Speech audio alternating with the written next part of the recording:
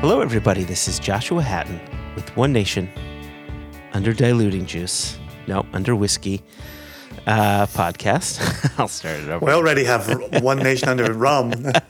Now we're One Nation Under Diluting Juice. Hello, everybody. This is Joshua Hatton with One Nation Under Whiskey podcast. I'm joined today, and I'm joined, as always, by my good friend, my business partner, the dear Mr. Jason Johnston Yellen. Welcome, Jason. Thank you. I am joined today, and as always during this hour, with my eldest child in band class. All right. And so I am being serenaded with a bass clarinet playing the White Stripes' Seven Nation Army as I record. So if listeners can hear the faint bass hum of Seven Nation Army, you're not imagining it. It is real. It is true. It is in the background of my recording. So my question to you is, obviously he's doing band class from home. He's being not homeschooled, but he's doing the distance learning. Indeed.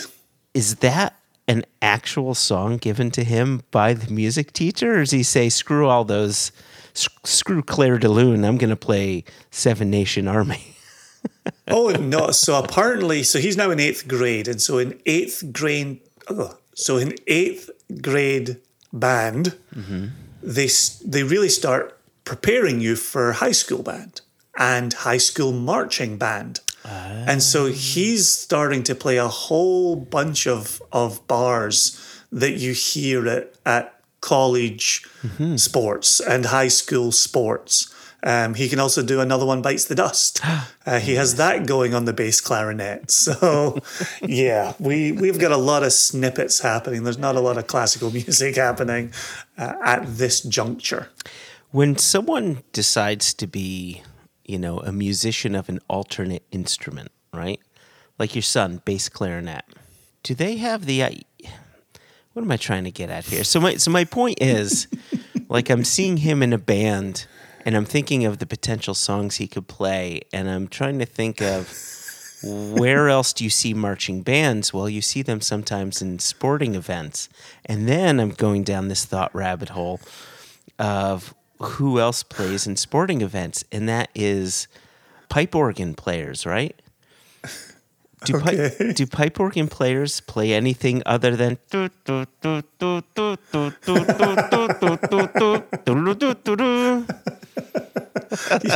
I think a lot of them supplement their income with Sunday services at local churches. Oh, that checks out. And so oftentimes ministers will come to the pulpit accompanied by that soundtrack.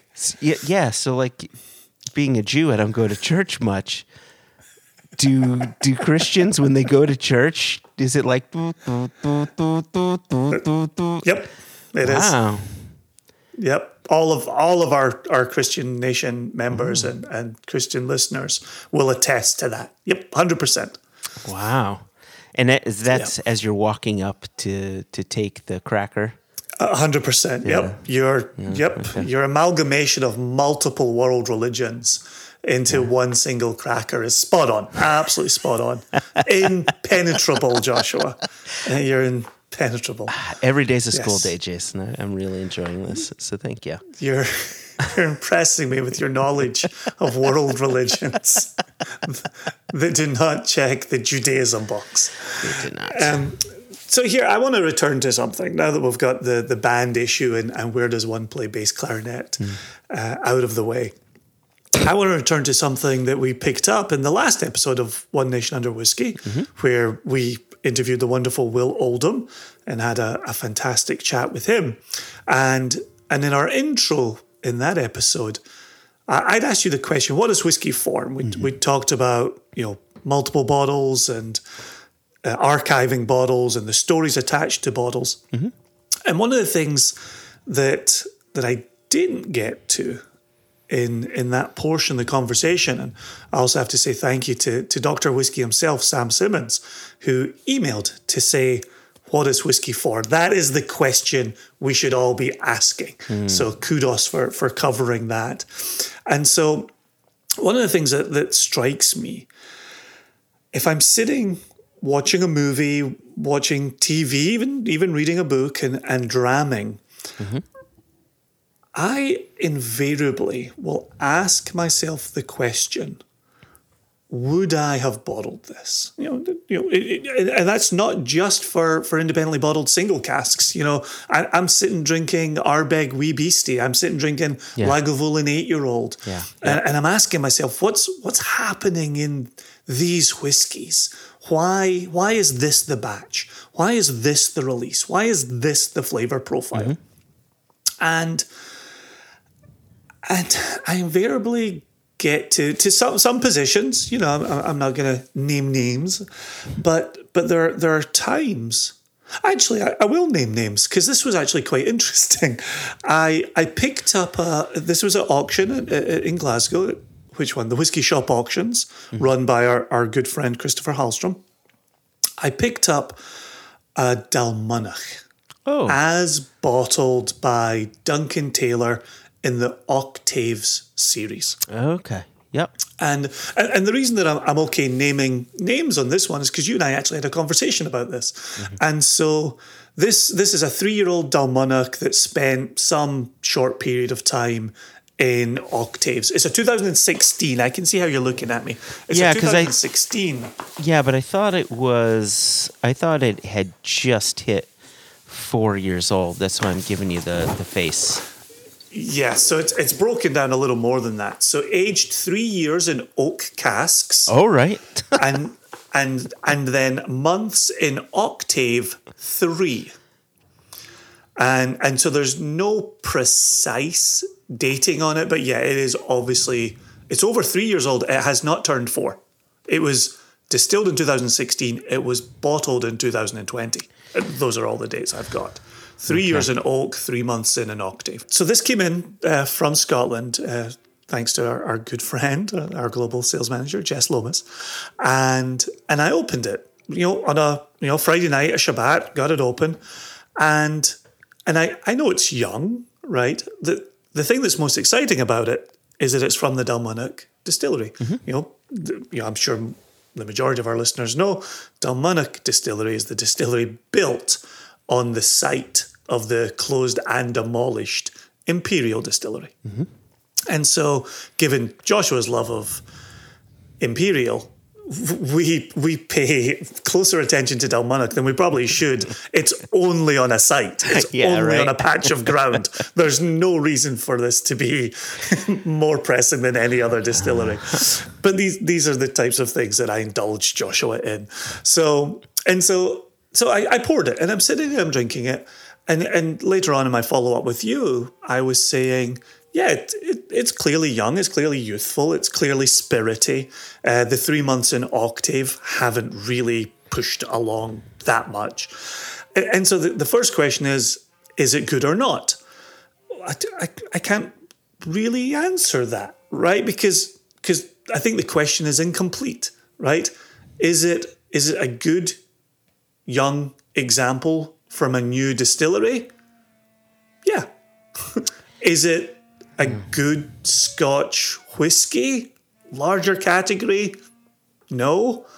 Right? Because it's not really doing what Scotch whiskey does, right? Which are, nice, big, bold, robust flavors, This is youthful. This is promising. This is a peek into the future. That's why I bought it. I didn't buy it as if it was a 12-year-old, fully developed Scotch whiskey. I bought it to have a peek into the future. But I think the question of is it a good whiskey is not necessarily an incomplete question. I think it's the wrong question. I think the correct question is, did you enjoy it? Well, let me move beyond that question and say my question was it of value, right? Was it of value purchasing this, tasting this, having a peek into the future? Because did I enjoy it? No, I didn't. I didn't enjoy it. Yeah. And that's fair. Yeah. But did it have value? Yeah. Yes, it did. Yeah. Absolutely. Yeah. Am I glad Duncan Taylor bottled this? Yes, I am. Am I glad that I bought it? Yes, I am. Did I enjoy it? Not particularly. Would I reach for it again? Not particularly. Would I pour it if, once the end times are over, you come to my house, would I pour this for you? This might be one of the first things I pour for you coming in the door. It's probably be the first thing I ask for, too. Right? If whiskey-loving friends come by the house, it might very well be the first thing I pour for them coming in the door. So it absolutely has value, even if, and this is all the way back to why we're having this conversation, as I'm sitting there of an evening pouring this, I couldn't help but ask myself, would I bottle this? Which is always my question, right? And you can't answer that. I couldn't answer it without a caveat, which was I wouldn't bottle it as an expression of good, complete whiskey. Mm-hmm. But I didn't know if, and this is why you and I are having this conversation today, I didn't know if you and I would even bottle this as a peek into the future. And one of the things that we're always talking about is, what are independent bottlers doing differently from one another? And if Duncan Taylor want to bottle a youthful peek into the future that's an incomplete Scotch whiskey, I think that's perfectly fine. I have no qualms with that at all. But I don't think that's one of our remits. I don't think that's a thing we would necessarily do. Well, to be honest, if that is the reason why Duncan Taylor bottled it, I find it somewhat surprising that would come from Duncan Taylor and not from Pernod Ricard themselves to show this is what's coming, right? When you think about Kilkerran, right, the Glengyle distillery, and they did the work in progress, so you could see that. You could see how that whiskey is coming along. That makes sense because you have the producer saying, follow us along this journey. Kilchoman did the same thing with their quarterly spring release, autumn release, and everything like that. From the producer, a glimpse into, hey, check out how our whiskeys is progressing makes good sense. Do I like that Duncan Taylor did this? Without a doubt, because Pernod Ricard typically does not release Dalmenic. I think there's a distillery-only bottling of it that was made available. But I find it interesting that if that's the reason why Duncan Taylor bottled it, and we don't know for sure, but it's a very unusual approach for an independent bottler to say, check how this distillery is doing. I'm surprised you're surprised. I would not expect Pernod Ricard, given the size that they are, given the projects that they have, I would not expect them to be the ones releasing a Dalmenic. I would not to either. Put out I'm work in progress. I'm not suggesting that I would expect them to do it. What I'm saying is it would make more sense if they had done it, just like Kilchoman had done it. I'm talking about the producer themselves. If they're to be putting out a single malt, to say, hey, follow us along this journey, and there's precedence for that. But in the case of this Dalmenic is not being released as single malt. It's being produced primarily for blend. I guess not that I expect Pernod Ricard to be showing us a work in progress. I'm just surprised that an independent bottler would be doing that rather than the producer. That's all. Well, I will say I'm not fully up to date on independently bottled releases of Dalmenic. Mm-hmm. We're certainly not seeing a lot of them. I don't know exactly how many are out there. If you're Duncan Taylor, you have an unencumbered route to market. Mm-hmm. You can be one of the very first to put out a Dalmenic. If the question is, are we okay putting out a 3 years in oak and a 3 months in octave single malt Scotch whiskey, right? And I think if that route has nobody else on it, go crazy. Yeah. Knock yourself out. Put it out there. I think that makes perfect. I think That to me makes more sense than Pernod Ricard having a conversation around a boardroom table. Like, should we put out a 3-year-old Dalmana? It's like, no, save it for blends. Yeah, yeah. You know, if they were an independently owned distillery or owned by a smaller company, then I think they may have the freedom to do something like that. That's, you know, again, I never expected Pernod Ricard to be doing what you're suggesting to show the potential work in progress. I'm just saying independent distilleries have done that. So the story coming from the distillery would make a bit more sense. That's all. Correct. And that I do agree with. But just in listening to you, listen to the size of the distilleries you're talking about who took charge of that narrative, and then look at Pernod Ricard. Yeah, exactly. Yeah. Clearly don't need to bring in any money to keep the lights on at Dalmunnock while they're waiting on stock to mature. So but anyway, so to put this question back to you then, if I'm sitting there of an evening, inevitably getting to that point where I say, would I bottle this? Would we bottle this? What kind of internal questions do you have? Are you able to switch off your brain? Are you able to just throw whiskey over your throat as you're watching a movie, reading whatever you read? Yeah. Listening to an audiobook? Yeah. I do that a fair amount. Especially as of late during COVID, right? I've either been A, not drinking at all, or B, if I am, I'm kind of looking for something that I don't want to necessarily think about too much. So I'm looking at very easy whiskeys because I'm just tired of thinking all the time. And so that's, that's been the space that I've been living in. However, in normal times, I quite often think, would Jason and I bottle this? Sometimes I think about it from the standpoint of, does it meet our standards?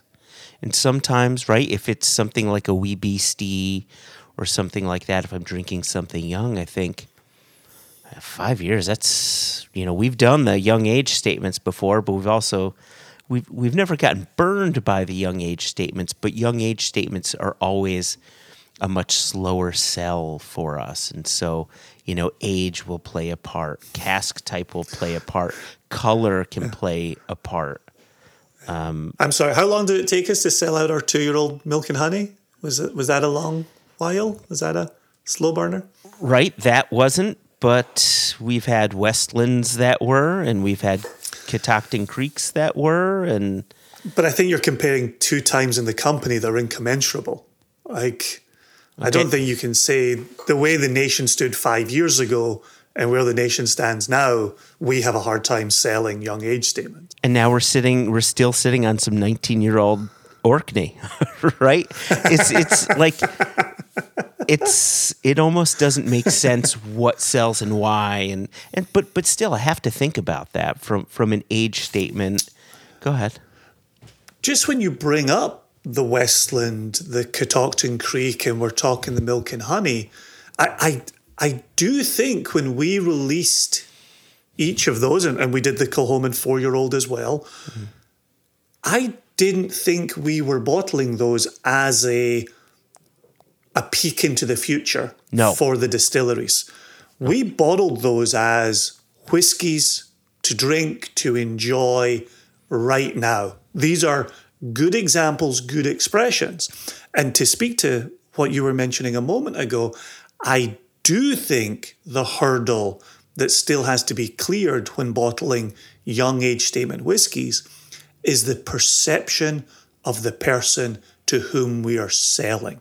I think if you're a member of the nation and you see a 2-year-old Westland and a 2-year-old Catoctin Creek, then a 3-year-old Catoctin Creek, you see a 2-year-old Milk and Honey, you're thinking to yourself, these are a bit young. These are peaks into the future. And that's not our intention. At all. No. They are standalone whiskies, and we certainly thought of them that way when we released them.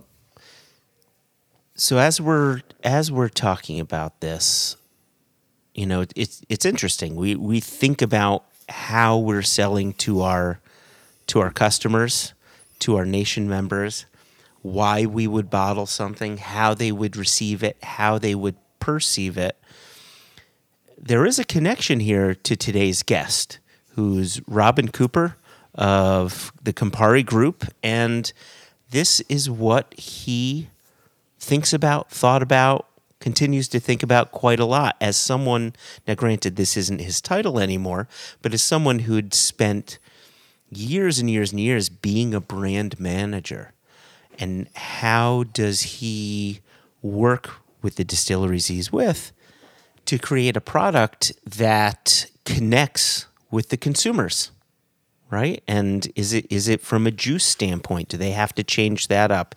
Is it appealing packaging?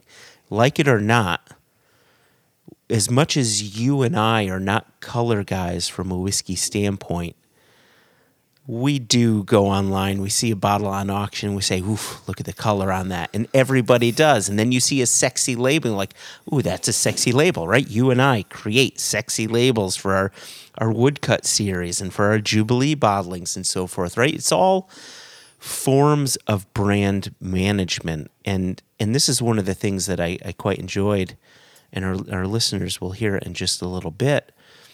But just hearing the thought process behind brand management and brand development, brand redesign, I thought it was a pretty fascinating conversation between the three of us. Well, and now an even wider title for Robin, brand advocate. Right. So he's now involved in the advocacy of Glen Grant, Wild Turkey, other non-whiskey related Campari products. Like it's an interesting title when you first hear it, brand advocate. But to then unpack it and to listen to not just the things Robin has learned during his career in the industry, but also the aspects that Robin continues to try to put in place for his brands as he continues his career within the industry. Yeah, he's a fascinating chap. And I would implore our listeners to check out his Instagram interviews. He's doing whiskey chats, he's called them. Whiskey chats. Hashtag on Instagram. Whiskey chats. Yeah. Hashtag whiskey chats. And you and I happened to be on that a couple of weeks ago. But it's just a dude, a bit like you and I when we're sitting here kind of waxing lyrical. He's just a dude who chats whiskey and has this lovely experience. And I'm trying not to say, lengthy career. I'm not trying to say you're old, Robin. But he's one of the few people I get to talk to whose hair is a similar color. His is more grey than, white. And so, yeah, he brings a lifetime of experience to his chats, and hopefully that is conveyed in today's interview, and hopefully we don't derail him too much with our nonsense. I don't think we did. Before we hand it over to our conversation with Robin, I want to let people know Robin was recording using his, just local microphone on his laptop, and there are a few times where the audio kind of cuts out for maybe part of a word, and you may hear it, but just pay close attention to that. You may hear a word drop out here and there, but so long as you're paying attention to the conversation, you will get all the contextual clues you need to stay informed, to stay a part of the conversation, I should say. And just for the record, Joshua, I know, and our listeners know, that you take editing and production values very seriously. And I can see it in your face. I hope our listeners can hear it in your voice. It just cuts you to your quick a little bit to have anything less than a flawless product going out the door. That's very true. But good on you. Good on you for still allowing us to release this interview.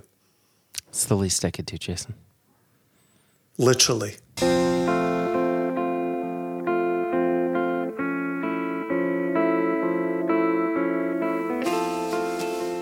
firstly, Robin, thank you so much for taking the time to talk with us.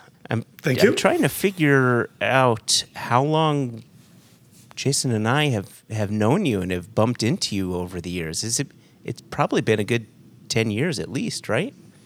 Yeah, it's taken you 10 years to invite me on your show. I've seen them come and go, you know. The babies, they've grown up, they've moved on. No, after 10 years, I finally got on your show. The waiting is the hardest part, Robin. I'm sure it is. I'm sure it was 10 years ago when, because you started out with a Jubilee in New York. Yeah, in 2012. Okay, so was that the first time we met? That was probably the first time we met on a professional basis, but I'm sure I've been to a whiskey fest or a whiskey live or something like that, and have gone to your table. Whether who knows what would you have been pouring 10 years ago? What was in your portfolio? What were you responsible for? Gosh, 10 years ago, it would have been Glenrothes. Oh, okay. Yep. But I came to the US in March 2003, flew to Florida and then to Kentucky and then finally to California in a matter of 2 weeks. And I was on Glenmorangie and Ardbeg. But I started way back in the industry before that. Okay, well, let's for our listeners who may not be familiar with you. Obviously, we are familiar with you, and there are things specifically we want to discuss. But if you could give our listeners just read off your CV. What's on your resume? What do you have under your belt? So I started, I think, January 94 at Port Dundas, Glasgow. So Port Dundas was a big grain distillery, and behind the distillery was an office building. And that's where all of the sort of logistics, the planning, the production across 57 bottling lines took place.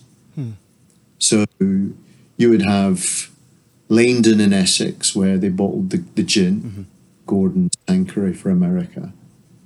You would have Shield Hall in Glasgow, where they bottled Bell's, and White Horse, Vat 69. Sure. Johnny Walker was bottled at Kilmarnock. And then the classic malts and several other blends were all bottled up in Leven and Fife. So that was 57 bottling lines. So I was in the team that looked after Asia and the US. So my job was to make sure that we had all the caps, the glass, the labels, the outer shippers, we call them, the cases. Make sure that was all ready so that we could actually book the production slots. Wow. And then after that, so I did that for approximately about a year. And then I moved to Perth. And Perth, Jason, I mean, which part of Scotland are you from, Jason?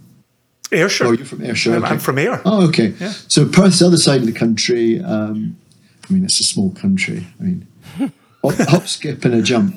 But Perth is, my family actually come from Perthshire, way, way back. My name, Cooper, C-O-U-P-R, is a Perthshire name. But, and Perth was one of the big Scotch capitals. And because you had Bell's. So I moved from the productions at Glasgow up to Bell's, where we had the UK Channel Trade Marketing headquarters. So I was on the team that, we did all the marketing for the specialist channel. So that would be all the, the liquor store, or the off licenses, they're called in the UK. Specialty liquor shops and such? Yeah, and there's quite a chain dominant. So you guys are in the East Coast, so there's not many big chains out there. Many of them are independent, sort of quite family-owned liquor stores. You have that in the UK, but you have a lot of chains. Like in those days, you had Oddbins, Victoria Wines, Haddo's in Scotland. So we would have programs, so Father's Day. So my job was to make sure that we had all the stuff and it was going to the right place. Kind of not a sexy side of the industry. That was to come a wee bit later. But Perth was an interesting place. I mean, my dad lives in Perth right now. But, you had, in the early days, you had Famous Grouse. They were based in Perth. So you had Bell's, Famous Grouse. And then you had Dewar's. And my grandfather, Dewar's had their big sort of production facility in Perth, down at Inverarmond. And my grandfather, before and after World War One, there would be lots of jobs going in those days, in the summer holidays or whatever, temporary work, as it were. And he would be packing bottles of Dewar's. And the big market for Dewar's in those days was the US. So anyway, so I was at Perth, and then the companies decided to merge. It was United Distillers I worked for, Johnnie Walker, and quite a few of the blends. We're a very Scotch-heavy company. And then what happens is Johnnie Walker or United Distillers merges with a company called, take a step back. United Distillers is taken over by Guinness. And then a few years later, Guinness, United Distillers merged with Grand Metropolitan, who owned Burger King, Häagen-Dazs ice cream, but they owned International Vintners and Distillers, which was J&B, Smirnoff, vodka. So it became Diageo. Yeah, yep. The biggest spirits company in the world. So basically, they closed the office in Perth and they opened the office in London. And of course, that was to the detriment of all the staff, the Scottish staff, who had, but up to that time, worked very much in the Scotch whisky industry. So all these jobs were moved down south. And I wasn't prepared to, all my friends, family up in Scotland. So, I started looking for a job, and I got a job with Glenmorangie. And I joined just after, literally, it was a month after the company had acquired Ardbeg Distillery. Okay, so what was that, Exciting time. 97-ish? Is that? That was, yes, I think it was February 97. Okay. 97. Oh, 98. 97, 98. Yeah. No, 98, because I joined and I'd gone to the World Cup. It was in France. Scotland played Brazil, first game. You remember that? The 1-1 draw. Thought we were going to qualify, It never happened. But and I came back and I got my redundancy letter. And then within a few weeks, I managed to get this job at Glenmoe. And the company had just acquired Ardbeg. So, okay. And what was your so I worked for what was your capacity there when you were hired by them? So I kind of managed the America's desk, as it were. I was the sort of fat controller, sort of making sure the budgets were right. And I sort of managed.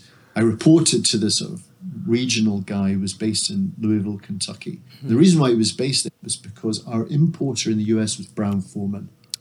Okay. So they were the Glenmorangie importer. So within a couple of years, I speak Spanish and I was given this amazing opportunity to be the sales manager for Latin America.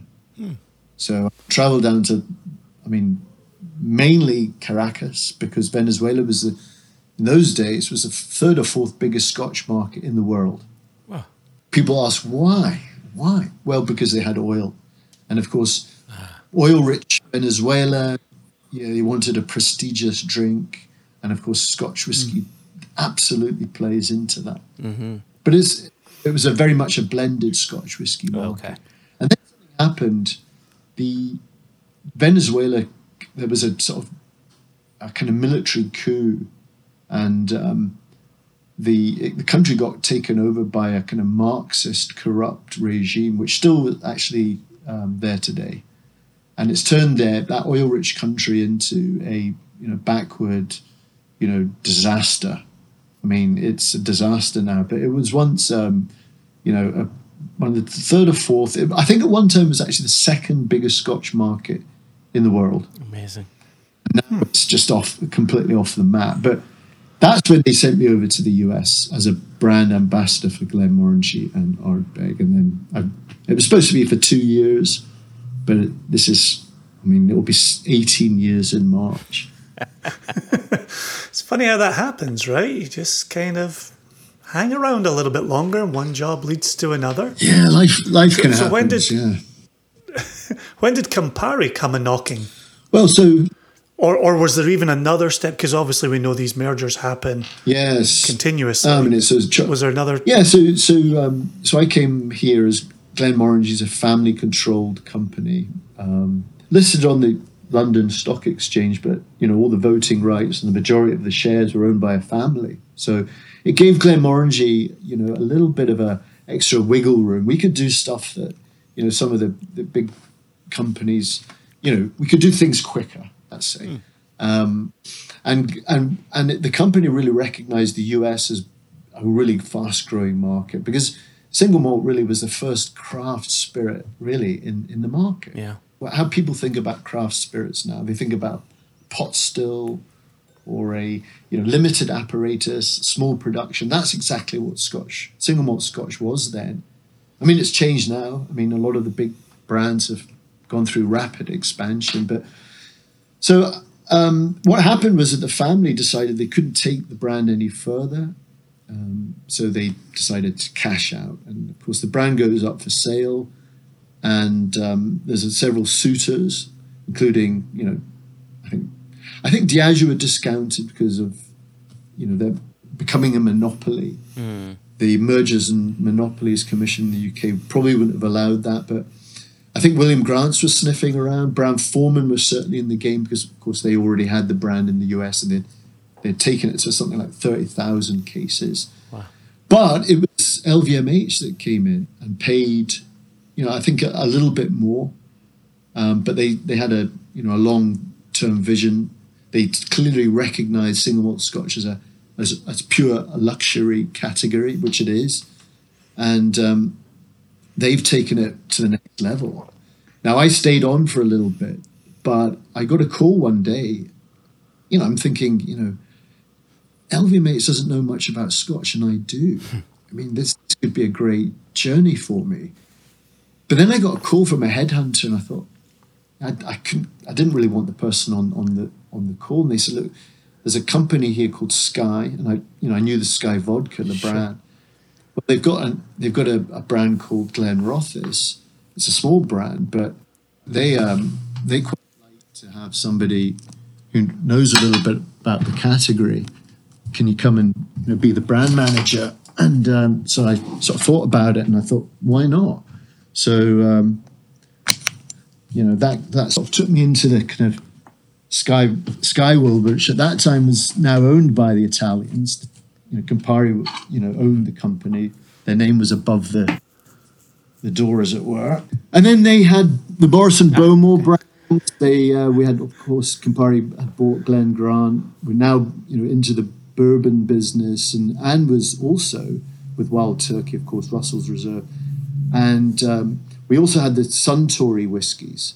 And we launched the Suntory whiskies when nobody really knew much about Japanese whiskey. So all of it came together. So suddenly I'm Scotch, and we had Tullamore Dew as well. We have bourbon now.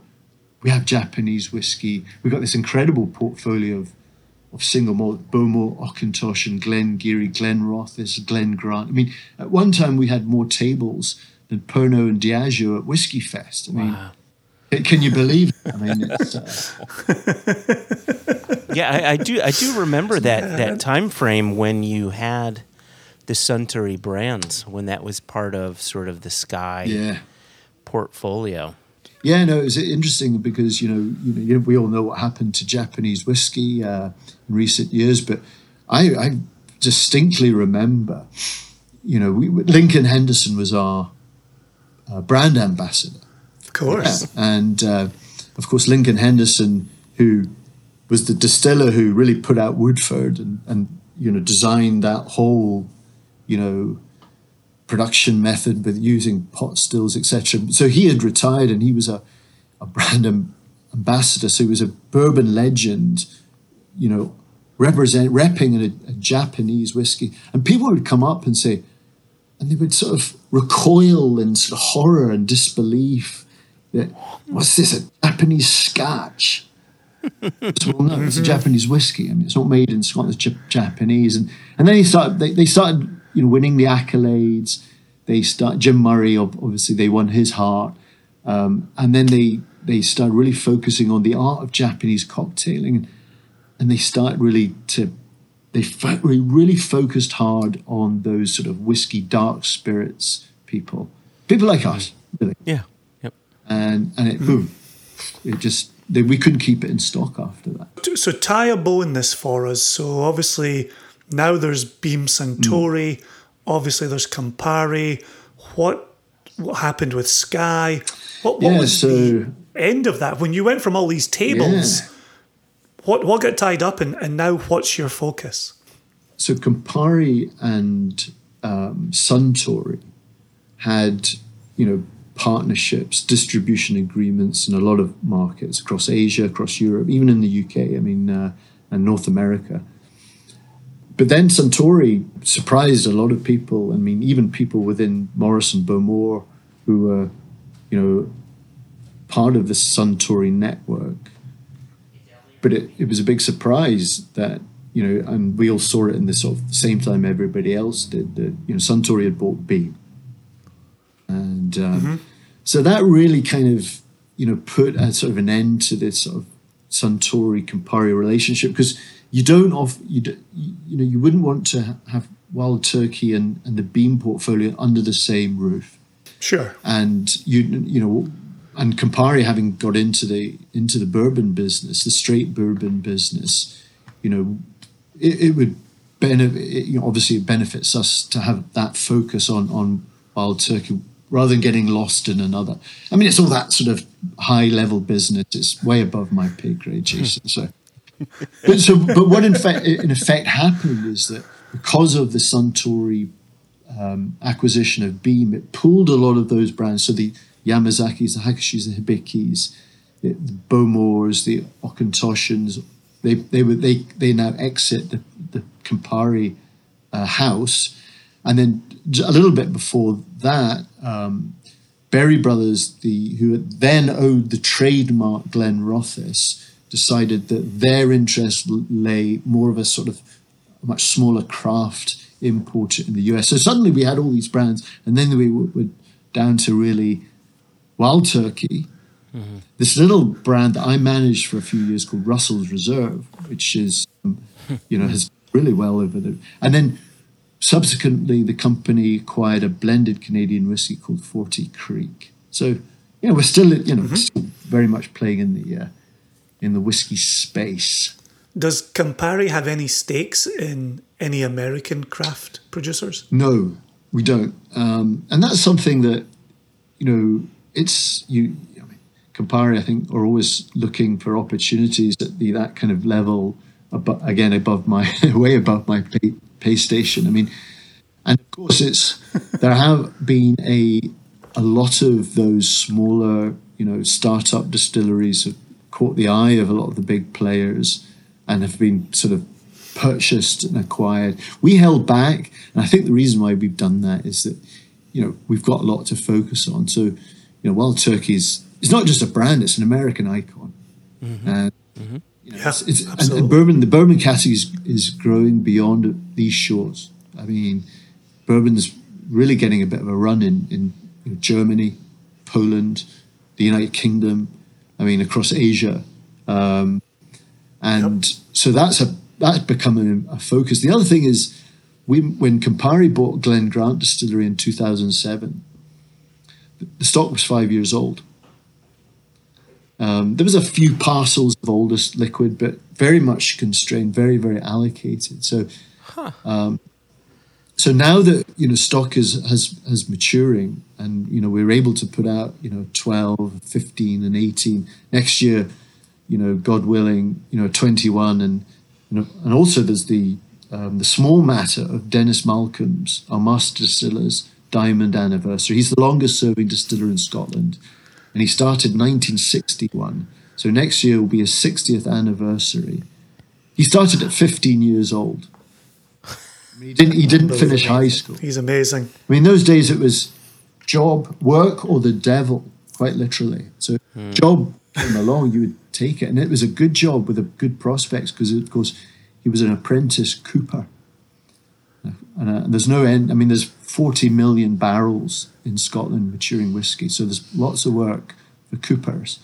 So he started at the age of 15. And his father and his grandfather worked at Glen Grant Distillery too. So quite unusual these days that somebody, works in the same place for 60 years. So that will be another sort of exciting sort of LTO limited offering that we'll put out next year. Wow. Well, even beyond what you're saying there about 60 years, Joshua and I were very lucky. Pre-One Nation Under Whiskey days, we spent an afternoon at the distillery with Dennis, and he just treated us like royalty. It was an incredible visit. And he actually showed us, we stepped outside his office, and he said, "Do you see that house there that borders the distillery? I was born in that house. And you see that house over there on the other side that borders the distillery? That's where I live right now."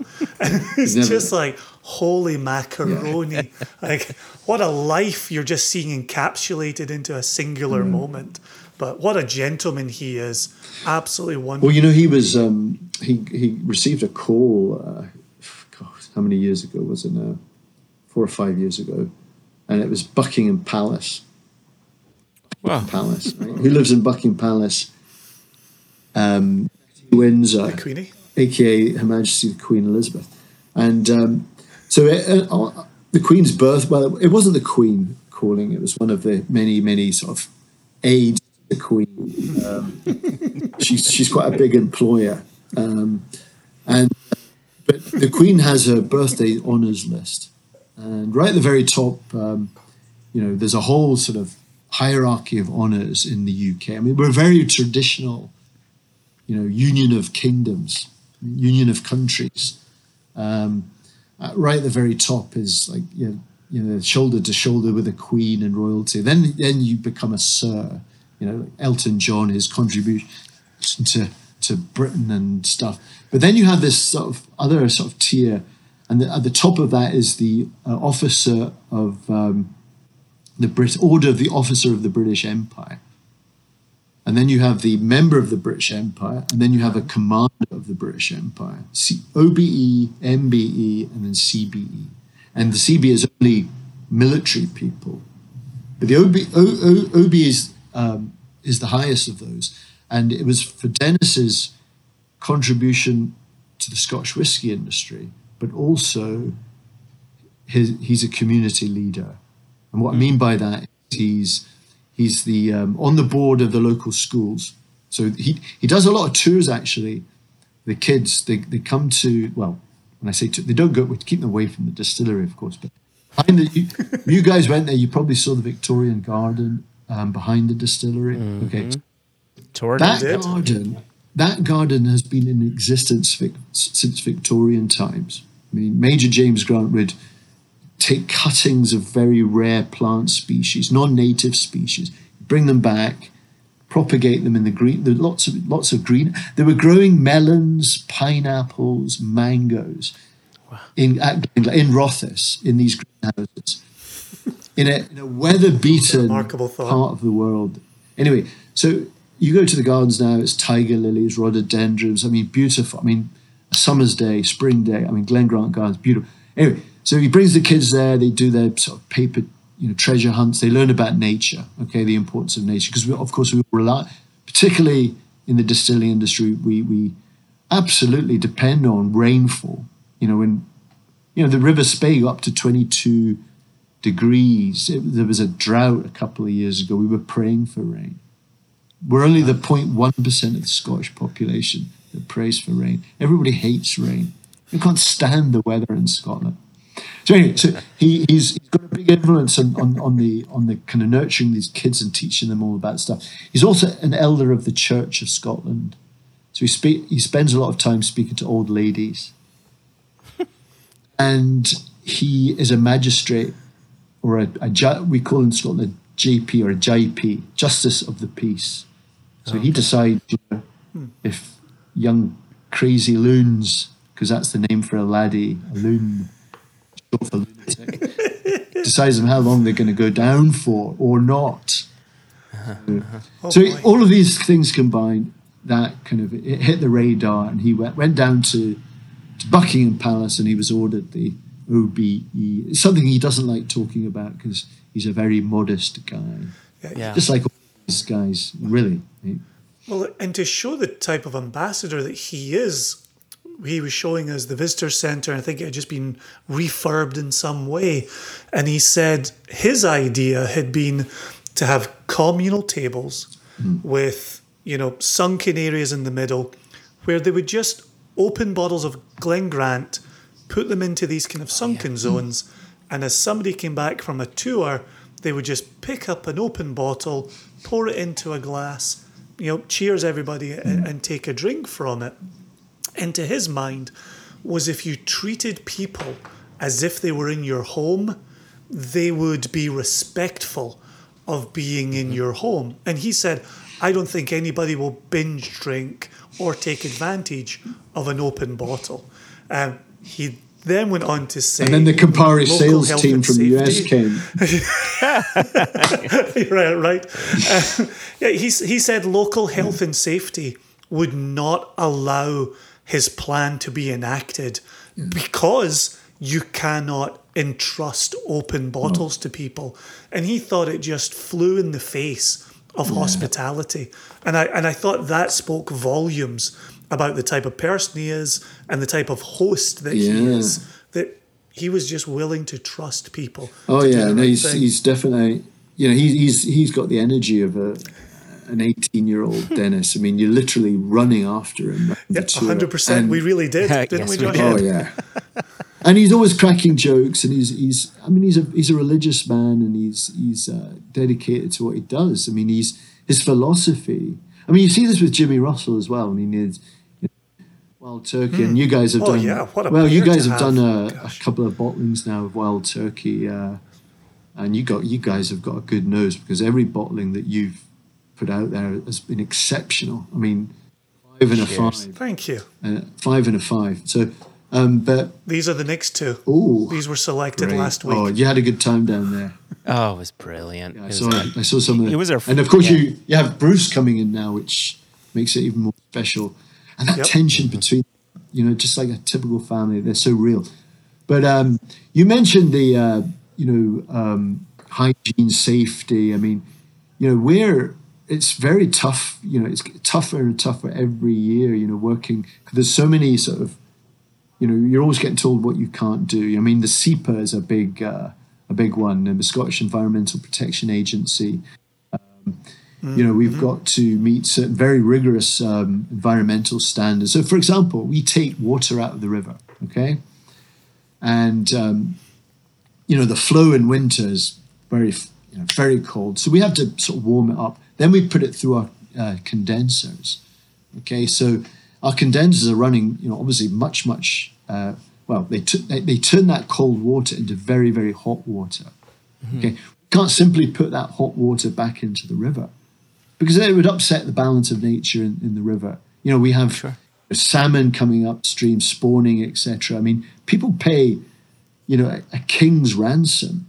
I mean, if you're a VIP at Macallan, you'll probably get, a nice sort of part of the river to fish on. I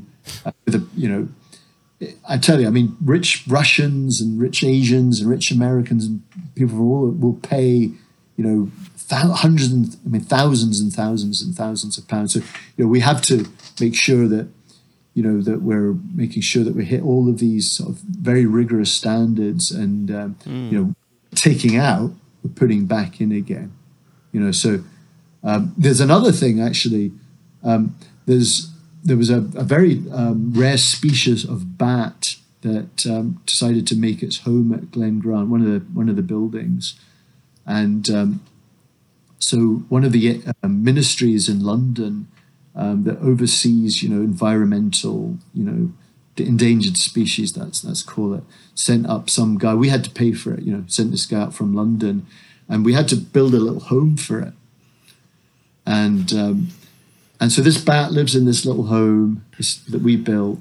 And then every year, this guy has to come up from London and inspect it, make a report, make sure that we're insuring this bat. You can understand why we do it, but I mean, what I'm trying to say is that there's so many things going on that we had to adhere to, like your Dennis idea. Of course, you can't have people free pouring these days. Maybe back in the early 90s. taking generous samples from tasks. So I interrupt you. I threw you off your thread there. You were about to talk about working with Jimmy Russell. Tell us more about that, because I think you're in an incredible position where you've got Dennis Malcolm on one side of the Atlantic and Jimmy Russell and, of course, Eddie Russell on the other side of the Atlantic. What's that like? That's remarkable to me. Yeah, it's a good question. I mean, because Jimmy's now, I think, 66 years. I mean, Jimmy. Yeah. I think it was last Jimmy week. Was started. it not? I mean, think about it. Jimmy started before man landed on the moon. Okay. Wow. Before there were color televisions, right? I mean, Pontius was still a pilot. God was still and Dennis, albeit Dennis started a little bit later. Dennis started in 1961. That's next year, like I said, it's 60 years ago. So there's an invisible bond that brings these two men together, and it's the right way of doing things, and it's an adherence to the sort of old methods. I've as a brand manager of both of those brands, there would be you would pitch your idea to the master distiller, and Jimmy wouldn't even have to say anything. You knew what the answer would be. If he was like that, he didn't like the idea. If it was, you liked it. You didn't. And it's pretty much the same with Dennis. And what they focus on is it's really about the flavor. It's really about the balance. Dennis would say it's the harmony of the nose, the palate, and the finish. A lot is put into the spirit itself. With the, back to Jimmy, maybe not doing things the most economically, best interest economically, but doing the things the right way. We don't have to distill at 130 proof. We could go up to 160, or Jimmy could go up to 100, Eddie and the team. But 130 is the cut, because the lower the proof, the more you will get in flavor. The higher you distill, of course, you're going to burn off a lot of that flavor. The non-GMO, the timber rickhouses. We don't have we have a couple of palletized warehouses because we've had to, because the bourbon boom in the last 10 years, everyone has had to expand production and expand warehousing. But we have timber rickhouses at Wild Turkey, and that again, they're done the old. Everything's bottled at Wild Turkey, like it is at Glengarry. So no corners are cut, and traditional methods are adhered to. Yes, we are innovating, we're putting product to market, but it's essential that you don't cut corners, and they would say, look, we're doing this for the next generation, and ensuring that those at Wild Turkey, you've got Eddie now as master distiller, and in time Bruce and his cousin Joanne. We hope that one day that they'll take the reins, so that can be passed on to the next generation and the next generation beyond that. So I think that's core to Dennis and Jimmy. It's as it should be, I think. And so just to close this out for me, final question, Josh, and then I'll give you the floor. Is there something within Campari's ethos that they know to step back, give these two situations room to breathe? They're not pounding down the door to get their own people in to put their own stamp on it. They seem aware of what they have, and they're letting it breathe. Is that what you're seeing as somebody who's inside the company? I'm obviously outside the company observing this. Is that an ethos that carries throughout the company? That's a good point, Jason. Campari itself, Campari the brand is an old brand with old traditions from Italy. Campari grew out of the Italian aperitivi movement. There's you would have ancient history coming into it from the monasteries that make the amaros, those elixirs that potion. The alchemists, as it were, that were also traveling through the islands, making alcohol and imbibing it and getting close to God and all of that. So, the Campari, Campari has it feels like the Campari's taken the world by storm a little bit. Acquiring brands outside the sort of Italian aperitivo amaro categories. So, Sky Vodka got itself a footprint into the US because the US is, I think, the biggest, most valuable market in the world. So it's vital to if you're going to play in the US, you have to build your own sort of platform. So to build it from grassroots up, very, very difficult, takes a lot of time, very expensive. So probably the best model to get it into the market, route to market, is to buy an already established business. Sky Vodka is already established. It's a 2.5 million case vodka brand in the US, born in San Francisco, actually founded by someone very similar to Gaspari Campari, an eccentric nutcase that comes up with this magic elixir, which becomes a trademark, a global icon. Well, Maurice Kambar was that guy in California. He was an inventor, and he sort of created Sky Vodka, a unique distillation process. I think it was distilled 4 times, one of the first that go through extra distillation. Very distinct packaging, the blue bottle at the time. So anyway, that's that's an example of how Campari has sort of got into those markets by buying it. But I think in terms of many of Campari's acquisitions, what it's done is that it's ensured that the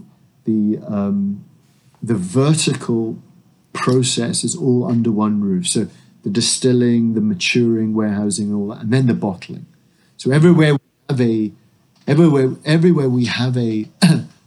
whether it be Appleton rum, whether it be Jalisco, San Nicolas, where Espolòn is made, Glen Grant in Scotland, Wild Turkey in Kentucky, we not only distill it, mature it, package it, we bottle it and package it. So we can, oversee. So, the supply chain is a big thing with Campari. And also I think that gives us consumers confidence that, we're doing it under our own supervision, and the whole process is integrated into one. So that's also a very strong Campari thing. But I think more to your point, Jason, is that I've worked for other companies where they've sent people and they've got involved and they've changed stuff around. What's great about Campari is they've kept back and they've allowed the Jimmies and the Eddies and the Dennises and the George on with the business of making the product in the way it should be made. So there's no questions about how do we cut costs? Can we move to a cheaper corn, or can we buy cheaper barrels? That's not really, these conversations really happen. And I know because I work in the global team, and we're really working hand in hand with the distilleries themselves. So there's no sort of bean counters getting involved, which is a good thing. Awesome. So throughout this entire conversation, what I've been hearing from you is that you've been either in charge of or part of the team to launch brands, to maybe redesign packaging, relaunch brands within different markets, and telling that brand story, why it's important, why why Dennis Malcolm is important, why Eddie Russell is important, and Jimmy and all that. So I'm curious, from your perspective, I wonder if you could take, I'm going to back it up a little bit. I wonder if you could take our listeners through the step-by-step process of actually launching and or reintroducing a brand into a market. You know, we're taking Glen Grant, for instance, right? It's gone through packaging changes. It's likely gone through some recipe changes and things like that. I remember just a few years ago, the whole Glen Grant line changed new bottles and new age statements. Like, so what does that look like when you're relaunching a brand? What's the thought process? How do you get the word out there? Yeah, that's a good question. I mean, it's a great question, Josh. And, people who are in the know will have seen, quite a few packaging changes, particularly, with the aforementioned brands that you just said. And I think, let's take a step back because the landscape's changing all the time, And we've, have a millennial sort of consumer coming through, and then a Gen Z consumer now coming of age. So the marketing people are always sort of looking at, consumer trends and, consumer tastes and, see if there's any patterns. And we're always, keeping the pulse of the consumer because really it's, the consumer's that link in the chain. Without the consumer, we've got nothing. Everything falls apart. So, so as marketers, we look at that.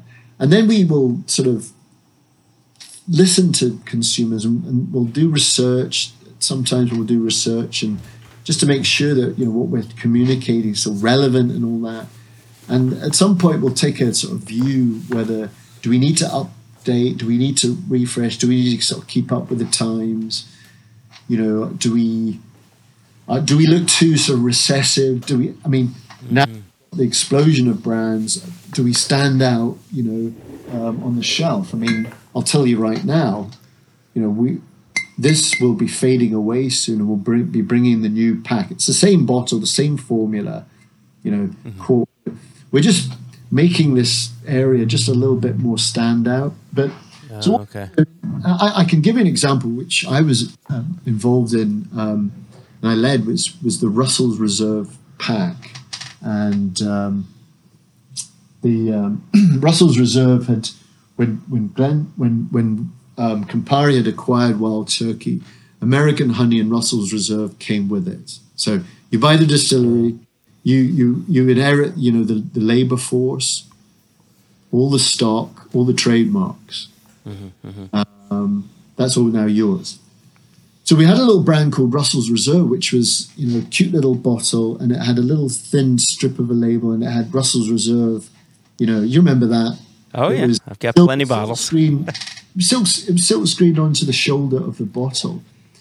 And the liquid was amazing because it was a 10 years old straight bourbon, and it was a 6 years old straight rye. So really, you're talking about the oldest, probably arguably the most precious liquid at Wild Turkey went into Russell's Reserve. Yeah. But then it kind of disappeared on the back bar. Okay, I see Jack, I see Woodford, I see Knob Creek. They're Russell's. It was, you couldn't really see it. I mean, it was just kind of. So the thought was. Go on. Sorry. So what you then do is you then sort of the next year you sort of go to management. You say, look, we think that this brand needs a facelift. We need, it needs to stand out more. It needs to grab the attention of the consumer, to draw them in, to pick up the ball. We need to make it storied, So what we do then is we sort of pitch it out to agencies. And then we find an agency that we really like, and then we'll give them a brief. We'll say, this is Russell's, this is what it means, this is what the brand's all about, this is what it stands for, these are the consumers that, there you go, that's it. There's the picture. That's the Thank first you, single Jason. barrel.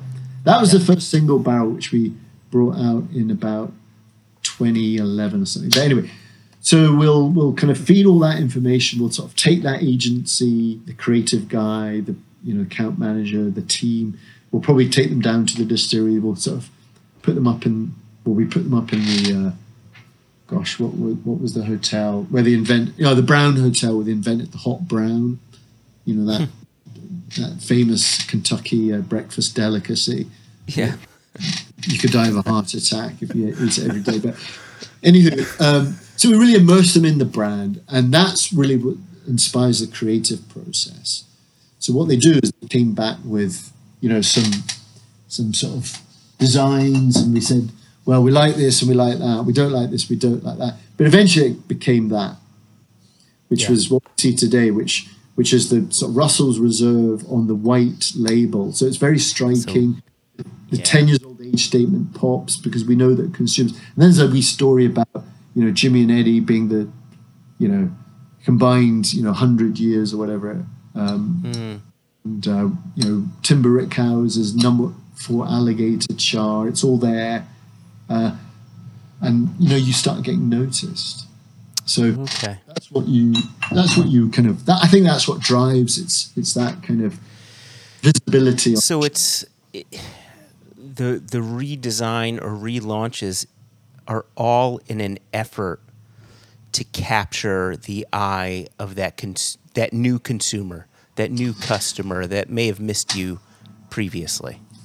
Yeah, ultimately, of course it is. I mean, you want Pack to stand out, and so not all brands seek to do that.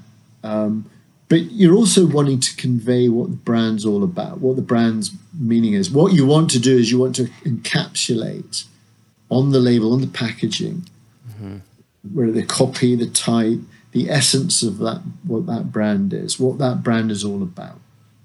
Okay, it's the identity. It's the key. It's 75% of the marketing. It's the pack. It sits on the bar or on the shelf of the store. Sure. So, in a sense, some packs, some brands are kind of become ethereal. I mean, you think about, Jack Daniels. That Jack Daniels pack is so iconic. I mean, Lefroy is in the US. It's a very iconic brand in the single malt category, and it took them many, many years to change their pack. They've slightly tinkered with it. I mean, look at Maker's Mark. I mean, they'll never get rid of that sort of wax top. I mean, that is, of course, part of the DNA of the brand. So, but then it's hindsight is great. I mean, this sort of packaging and packaging has always been very, very important. But there's a whole kind of science and process behind it, and whether it's to convey your story or get a little bit of standout, or in our category, that it's the expressions, that billboard effect. Right. Label, the green label, the black label. Would marketing and brand management also drive potentially new recipes, or a few weeks of running peated malt when a distillery hadn't run peated malt to try to capture other markets, or does that come from the production end of things? I think I know the answer to it, but I'm curious to hear what you have to say. Well, it's always evolving, Josh. I mean, where we will do it both ways. We'll do the sort of brainstorm workshop, as it were, because we'll need people in the room who have the finger on the pulse. A lot of work will be done to prep. There'll be a whole, let's say they call a deep dive on the category. So that will drive kind of a lot of the look, the decoration on the label, on the bottle, what the bottle looks like. But a lot of the innovation idea comes from the biggest asset of all, which is, of course, your stock, your maturing stock. So, like you mentioned, a peat. Let's say, I mean, I'm just making this up. We get a delivery of barley which we don't check, and it's the wrong barley. It's peated, and we process it, and when it's in the mash, we realize, wow, hang on a second, but it's too late to stop. 10 years later, what are we going to do with this? The distillery manager will say to the marketing team, what are we going to do with this? I mean, I can't just teaspoon this into, my core range. I mean, that'll Yeah, exactly. forever. I mean, and then that'll get the creative juices thinking.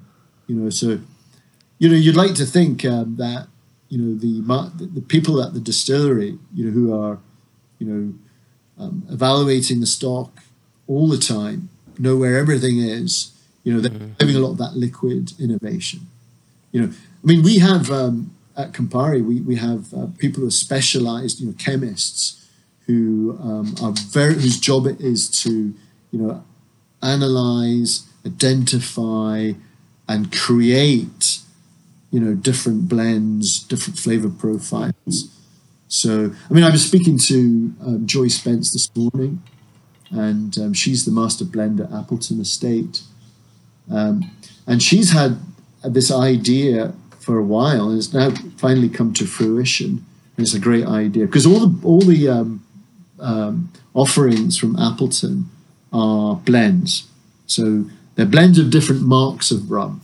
So at Appleton, pot stills and we have columns, right?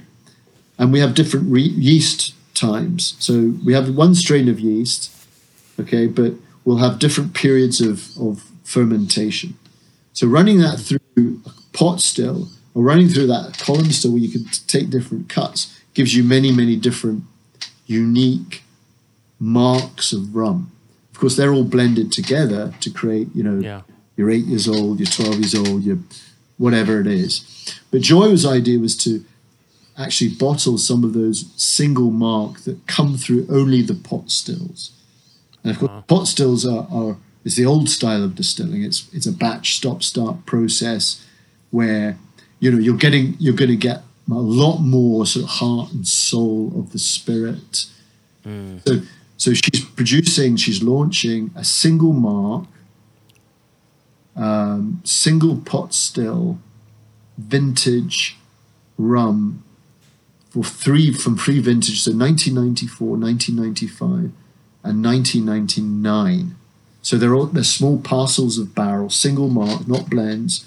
So it's kind of getting rum into that sort of sphere of single malt Scotch, and that's where I think that's a big thing now is that people who are into whiskey. I mean, I remember people you were into Scotch, you were into bourbon, and sometimes never the twain would meet. But then Scotch whiskey started talking about the bourbon barrels they were using, and that invited a few bourbon drinkers into Scotch, and then now the borders are so blurry now. Yeah, people are going into Armagnac. Everybody's trying everything. I mean, Raj Bakka's, he's gone into Armagnac. He's telling people that he's going to take whiskey drinkers in. And I think rum is going to be a frontier where perhaps you're already dabbling in yourselves right now, guys. I mean, you're probably speaking to the same customers who will dabble back and forth. I mean, it's just that people know more. Thing is, the difference now is people have iPhones. They have smartphones. They can get information. And there's this fast tracking trend, almost to become an expert. Yeah, sure. And we're feeding that because we're putting all these stories on the labels. We're inviting people to the distilleries. These big, experiential tasting. Yeah, I mean, I think some of the people we speak to can sometimes sniff out some of the marketing. Yes, of course, but by and large, I mean. We're winning hearts and minds, hands and mouths. Facts tell, stories sell, if you like. That's how marketing has become, I think. Cheers. Thank you so much for that. I know we have a question that we always ask that we want to get out of here on, but Jason, if there was another question that was percolating in your brain. So I was going to say I do have a question if my internet will allow me to ask it. And my internet has totally gone in the toilet. One of my absolute favourite things, had the chance to drink it when I was in Italy a few years ago for my brother's birthday, is Glen Grant 5-year-old. Mm-hmm. Oh, that's right. Jason, you and I had our fair share of that. Yes. At the wedding, yes. We pounded that bottle over a weekend. Yes, we did. Can you speak to how Italy got an age statement that said 5 at a time when the whiskey world thought whiskey began at least at 8 and probably at 12. Well, actually, it was long before that, Jason. Long before that. I mean, Glen Grant was one of the only single malts out there in the market. And that was really the sort of late 1960s. And it was a gentleman called Armando Giovanetti. He was an Italian businessman. He came to Scotland looking for a Scotch whisky that would be palatable for the Italian drinker, whose only distilled spirit was grappa. Okay. All right. So, There we go. Starting to make a connection here. Go on. So, I'm sure there's several ways that you can skin a cat and tell this story, but I believe that Armando, and he's still around. He's on Facebook, but he went around Scotland looking for a light and fruity, malty Scotch whisky that that would be loved back home, and he discovered Glen Grant, and he obviously got fair time in the warehouse because he must have looked through lots and lots of barrels, but he felt like Glen Grant because we produce such a floral, aromatic, very refined spirit. I mean, Macallan talk to you all day long about their wood policy, and they have a master of wood. But what our absolute North Star is the spirit, and those tall stills and purifiers in every still was a way to really create it's kind of like fine tuning a Rolls Royce or a Spitfire. That's the kind of craftsmanship. Nice. But he fell in love, and that spirit it kind of takes on a lot of character. Quite young, and so he thought 5 years old makes sense. They weren't shackled by age. The Italians, they weren't really a Scotch drinking. They weren't really a Scotch drinking country. So he brought it over. They said he had connections with the mafia, but he managed to get Glen Grant everywhere. And other whiskies that tried to get into the Italian market, namely Macallan, they came out with a 6 years old, which they introduced to the Italian market, trying to steal away Glen Grant share. Yeah. Ours is 1 year older. I always find it remarkable, actually. You'll go to Italian restaurants, in America, that are Italian-owned restaurants. So the family will have come over from Italy, and the guy that owned Mario, let's say, you'll always see Glen Grant on the back bar, and because that's it's the Scotch brand in Italy, but yeah, so that's why Glen Grant was it was the Seagram Bronfman family from Canada. Okay. Yeah. Samuel Bronfman. And he was a very, very smart businessman, Samuel Bronfman. And he bought Chivas Brothers. And Glen Grant was part of Chivas Brothers. It was actually the Glen Grant Glenlivet distillery company. Then bought by an English brewer.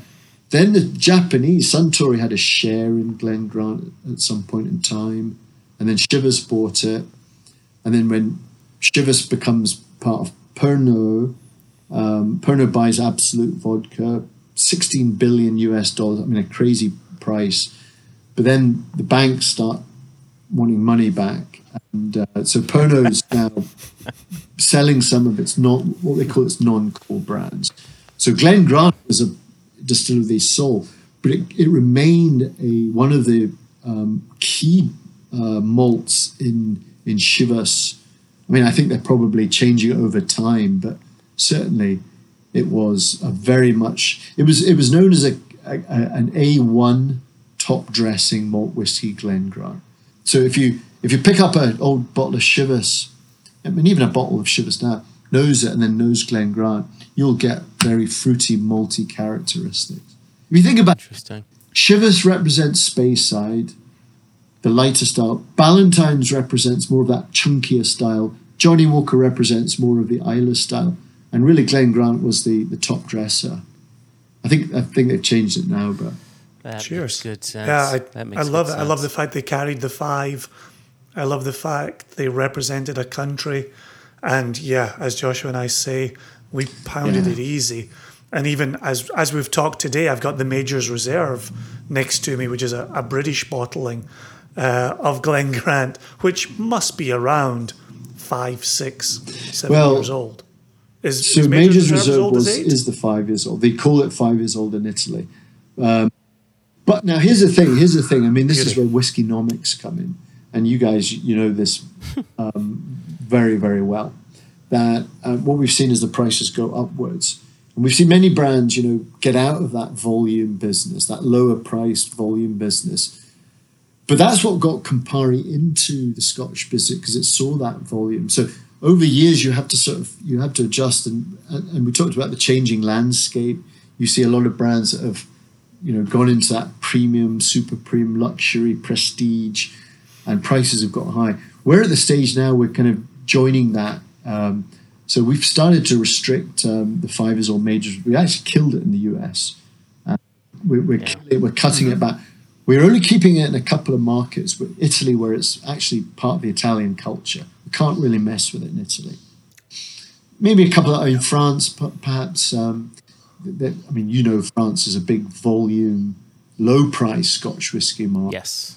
So, we play in that market as well. But elsewhere, we really want to focus on the 10 years old, which we don't actually have in North America. We only sell at 12 because Americans associate, that 12 as the magic number. But sure, where we do a 10, 12 in some markets, 15, which the big challenge we have is that we're about 1/10 of the size of a couple of our neighbors who are big, big brands.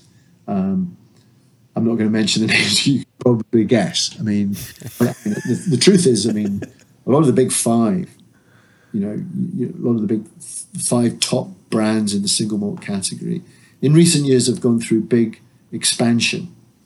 They've gone literally from 10 stills to 40 stills or to 50 stills, from 20 warehouses to holding 200,000 barrels to 1 million barrels. Massive, massive expansion. So that's great because you're building stock for the future. You're going to sell more of it. India, China, starting to wake up to the marvels, the wonders of single malt Scotch. But for us, we're about 1/10 of the size, and because we've had to mature our whiskey, we're only really producing and offering out what we have, and it's very, very precious. So sometimes we run out of liquid. Sometimes we just don't have enough liquid to supply most of the liquor stores that the real whiskey heads are going to. But what I would say is, and I agree, not everybody. The good thing is, Jason, everyone's palate is unique. If they were all like yours or they were all like mine, there would only be one brand. There would only be one whiskey. Yeah. The great thing is that we're all different. Exactly. So, and that's the wonderful thing about whiskey. There's so much choice. But I would say to your, sometimes we get people see us, oh yeah, Glen Grant, they're owned by an Italian company. It's 5 years old. That's all they care about. No, we don't. We want people to try this. Go out and try this. Nose it. It's just that malt, not a malt molecule out of place. It's just, you really get the house style that comes through in all of the offerings. This 12, we use a bit of sherry, we use bourbon. The 15 is 100% first fill bourbon. It's non-chill filtered. It's bottled at 100 proof. The 18 years old is refill bourbon. It just has that lovely kind of butterscotch, these malt notes. But try it, be open-minded. We don't have a lot of money to spend. We're poor compared with some of the big brands that lots of advertising power, but I guess it's a journey, and it's a great journey of discovery. So try it.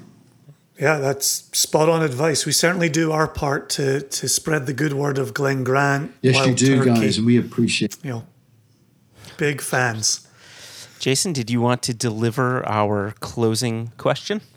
Robin, we always get out of here very simply by asking our guest, what's the next thing coming up for you that you're most excited about? Well, apart from my succulent garden and my retaining walls in my front yard, because I live on the side of a hill, I think it's, this has been a really tough year. COVID has been, it's scuppered plans. We're celebrating 180 years since the distillery was founded. So we had plans to put out a a limited edition, but this annoying, inconvenient pestilence has really kicked that into touch. But we're looking forward to bringing out something really, really special to celebrate Scotland's longest-serving distiller, Dennis Malcolm OBE. It'll be something really special, guys. Top draw. It will be soup to nuts, packaging, liquid, story. I mean, it will be a blockbuster. It will be likely how many bottles are available. It will be very low. It will be available globally. I mean, it's really going to be something for collectors, I think. Beyond that, it's filling out our range. I mean, we don't have a 21, but we will do. We don't have a 25. We probably will have one of those in years to come. Maybe a 30, and let's see. I mean, that's the great thing about having, warehouses full of maturing barrels. They're all like people. They're all, changing and developing at their own pace. So we want to do it the right way at Glen Grant. We don't want to sort of, cut corners. We want to do it the right way. And we've got a good team. We've got a great team experience in our marketing team. We've got, through our Campari networks, we will get to those consumers eventually. And when they find us, they will be, pleasantly surprised, we hope.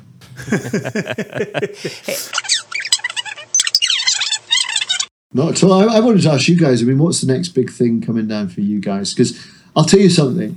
I'm taking my hat off to you because you're two passionate guys, and your relationships. I mean, you're a Laurel and Hardy kind of act in not in a negative way, but you're great guys.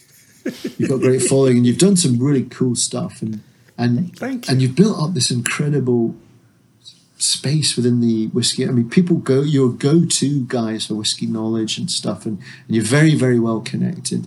Things are going well for you. I mean, what's next, for you guys? What can we sort of look forward to? Wow. From Wild Turkey. Wow, we've got a few things. Actually, I can think of one thing, Jason. I can think of a big thing. Mine is turning back to what I showed you earlier, which is we've got our 2 chosen samples from our early September trip to the distillery in Kentucky, our Wild Turkey picks that were magnificent, really magnificent. So obviously very excited to get those out in due course. And Joshua, what's the one you're identifying? Well, we've been teasing this a little bit to our listeners and to members of and customers of Single Cask Nation, but no one's ever seen this. But you're going to see this for the first time. We are, as of 2021, and I think this is perfect because we're talking to a brand manager. Are not a brand manager packaging anymore. Not anymore. Oh, right. Oh, what's your official title? Oh gosh, I've got one of these crazy titles: Global Whiskey Advocate.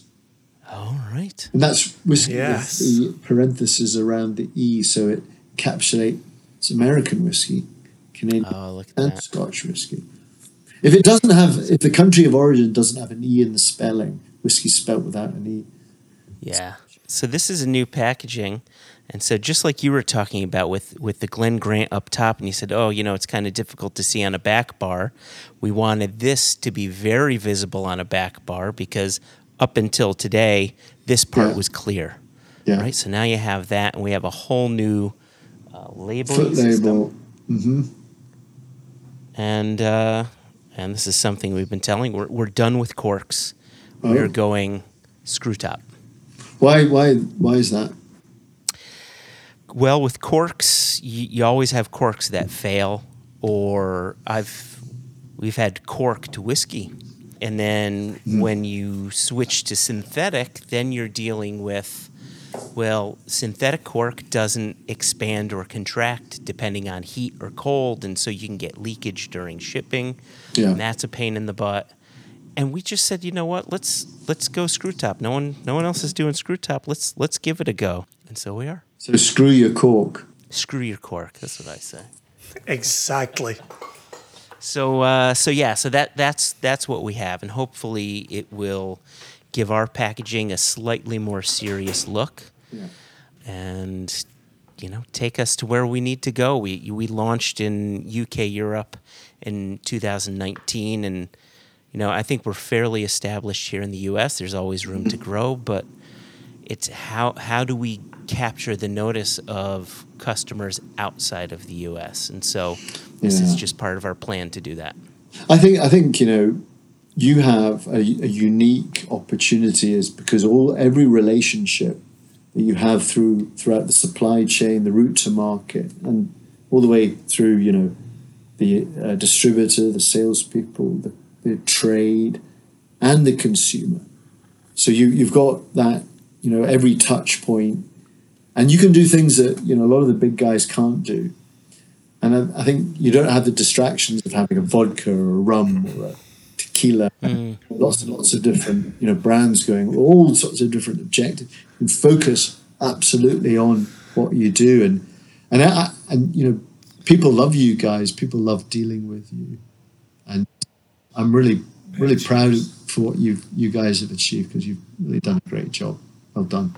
Well, thank you. But it's also good people like yourself. Like, you have done a remarkable job of fighting our corner within Campari. Without you, I'm not sure, and I don't think Joshua is sure, that we would even bottled a wild turkey. You came to us with a real plan, with the industry's been filling casks for people for and what they do with it's their own business. But you guys came to us and said, look, we actually want to really tell your story and elevate your brand, right, and get to audiences that you might not get to with 101. Well, Wild Turkey 101, which and that's really important for us. And when I started dealing with you, when you came to me, and back in those days, I saw the benefit of working with you. Thank you. Cheers.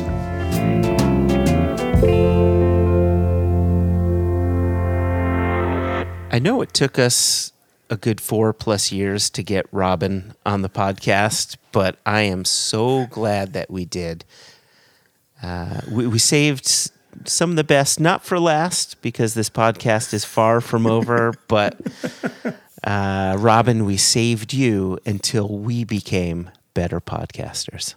Well, that's very well put. We will be using that going forward, because we are beginning to enter into dangerous territory. All right. Where Robin's not the first person to say to us, oh, finally?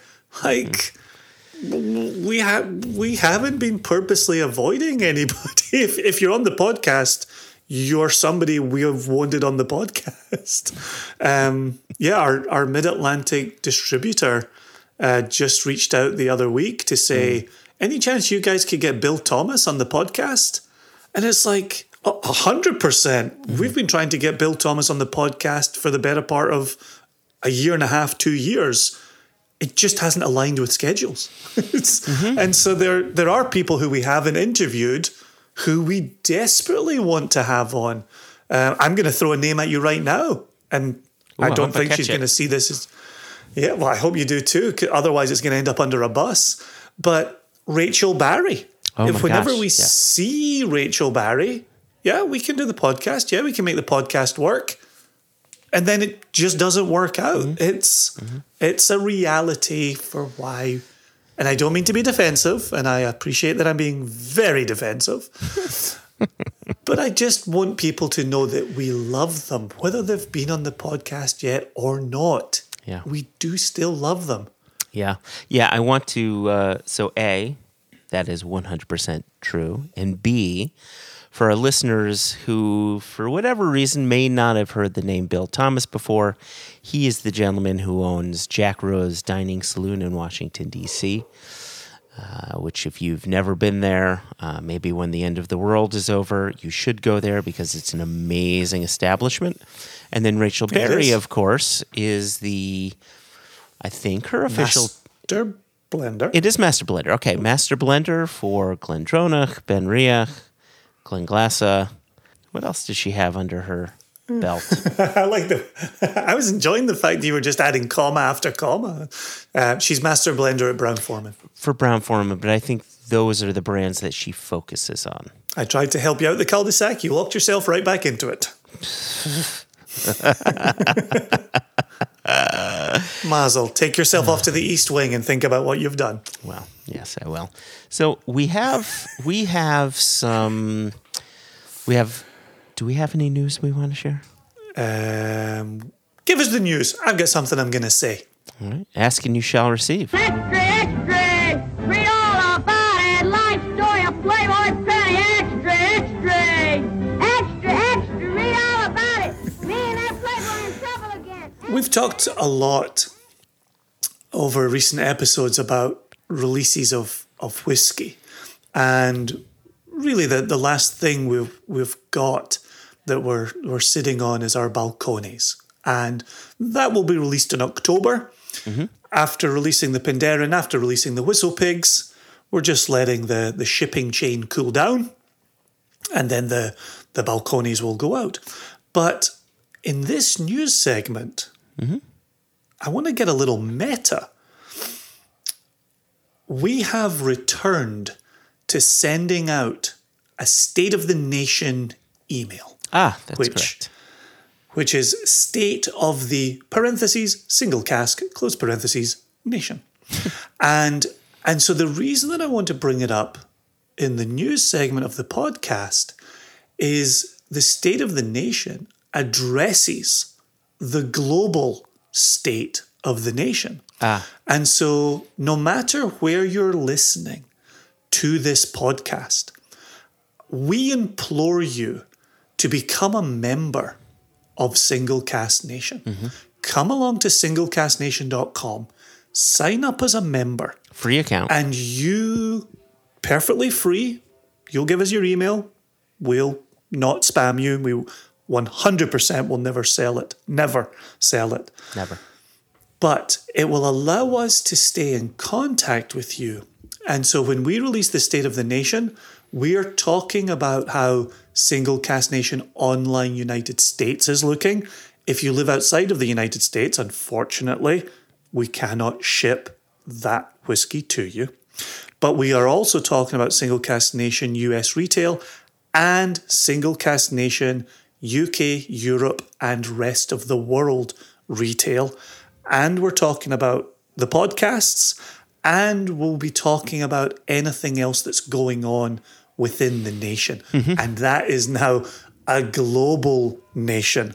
So please become a member of Single Cask Nation. I am sorry, we are sorry that we can't ship whiskey outside of the United States, but we are working diligently to get very interesting releases going for UK, Europe, rest of the world retail. And we would love for you to be among the first people to learn about those. Yeah. Yep. Agreed. Very nice. A good inclusion. I feel so happy that we've reincarnated the State of the Nation email. Indeed. It took a pentagram. It took a sacrificed goat. It took me darkening my hair. I got out the old spray can, jet black, and we reincarnated the State of the Nation email. Yeah, I remember it just light as a feather, stiff as a board. Light as a feather, stiff as a board. It was great. Absolutely. Mm-hmm. I was there. So once a month, somewhere around the 1st, unless the 1st falls on a Saturday or a Sunday, around the 1st of the month, you will see the State of the Nation. Good. And it's just another avenue for us to try and put in one place a lot of the things we're up to globally. For example, in this reincarnated State of the Nation from October 1, we included the second retail release for UK, Europe, rest of the world. And so just to reiterate there, we've got a 1974 Invergordon, a 1991 Aberfeldy, a 1996 Imperial, a 2010 Glenelgin, and a 2011 Clynelish. those are helmed by global sales manager Jess Lomas. And so having the chance through the State of the Nation to just, boom, put those right in front of people who either are in those markets or would like to be in a market that sees our products. The other wonderful thing is, and this is addressed in the State of the Nation, our info@singlecastnation.com email address is always open. Always. Drop us a note anytime you want. As you receive the State of the Nation email, just hit reply on it and you'll get right back to us and we'll be able to answer any questions you've got. As easy as that. You don't even need to remember the email address. You'll just be able to hit reply. How's that for a beautiful line of communication? Made it nice and easy, Jason. Nice.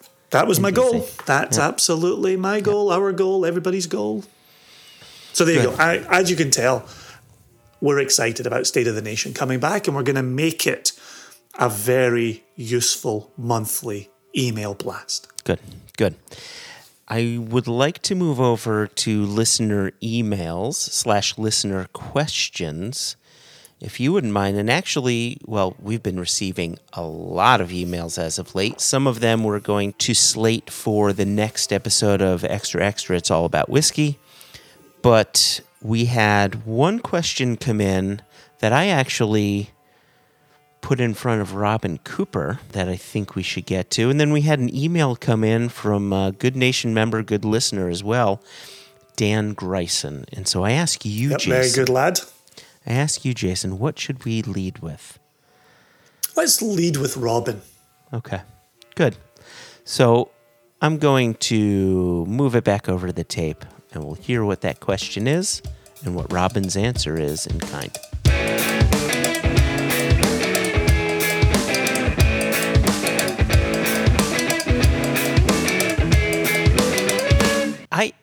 I have one quick question for you. And you may or may not know this, but when you talked about working with, 57 different bottling lines and products and such like that, we had a question come in. I was doing a tasting, and so a guy by the name of Zach Abdul, he asked me a very specific question that I think is specifically tied to bottling. Again, you may or may not know the answer to this, but if you do, then this is going to be wonderful for one of our listeners. He wants to know what happens to everything that's filtered out of the whiskey when chill filtration happens. What happens with that byproduct? Great question. It's used for, by and large, flavouring. So if you go to Scotland and you go to any Scotland, we love tourists. We love people coming to Scotland and buying stuff. And so, one of the great sort of staples, not, outside Scotch whiskey, of course, is those whiskey-flavoured marmalades, whiskey-flavoured this, whiskey-flavoured... Yeah, sure. So a lot of that, so what when you chill filtering, you're filtering out a lot of the, the globules of colour, the proteins, the contributors from the wood, there's oils there, etc., lipid fats, etc., so on and so forth. So that is absorbed into these filter pads, and there's some rich flavour there. In fact, a lot of Scotch whisky now is bottled that retains a lot of that stuff. Like this 15 years old Glen Grant non-chill filtered. So, sure, they're retaining that flavour. But I have a friend actually who makes jams and honey, whiskey flavoured honey and all that stuff, and he actually goes and buys that solid matter that's filtered out during that process. So interesting, because when he asked that question, I realized I had never even thought what would be done with that, right? You think about whiskey production, and you know what happens to the barley afterwards, right? You feed it to the cows, but this other byproduct I'd never even thought about. So I appreciate that. Thank you.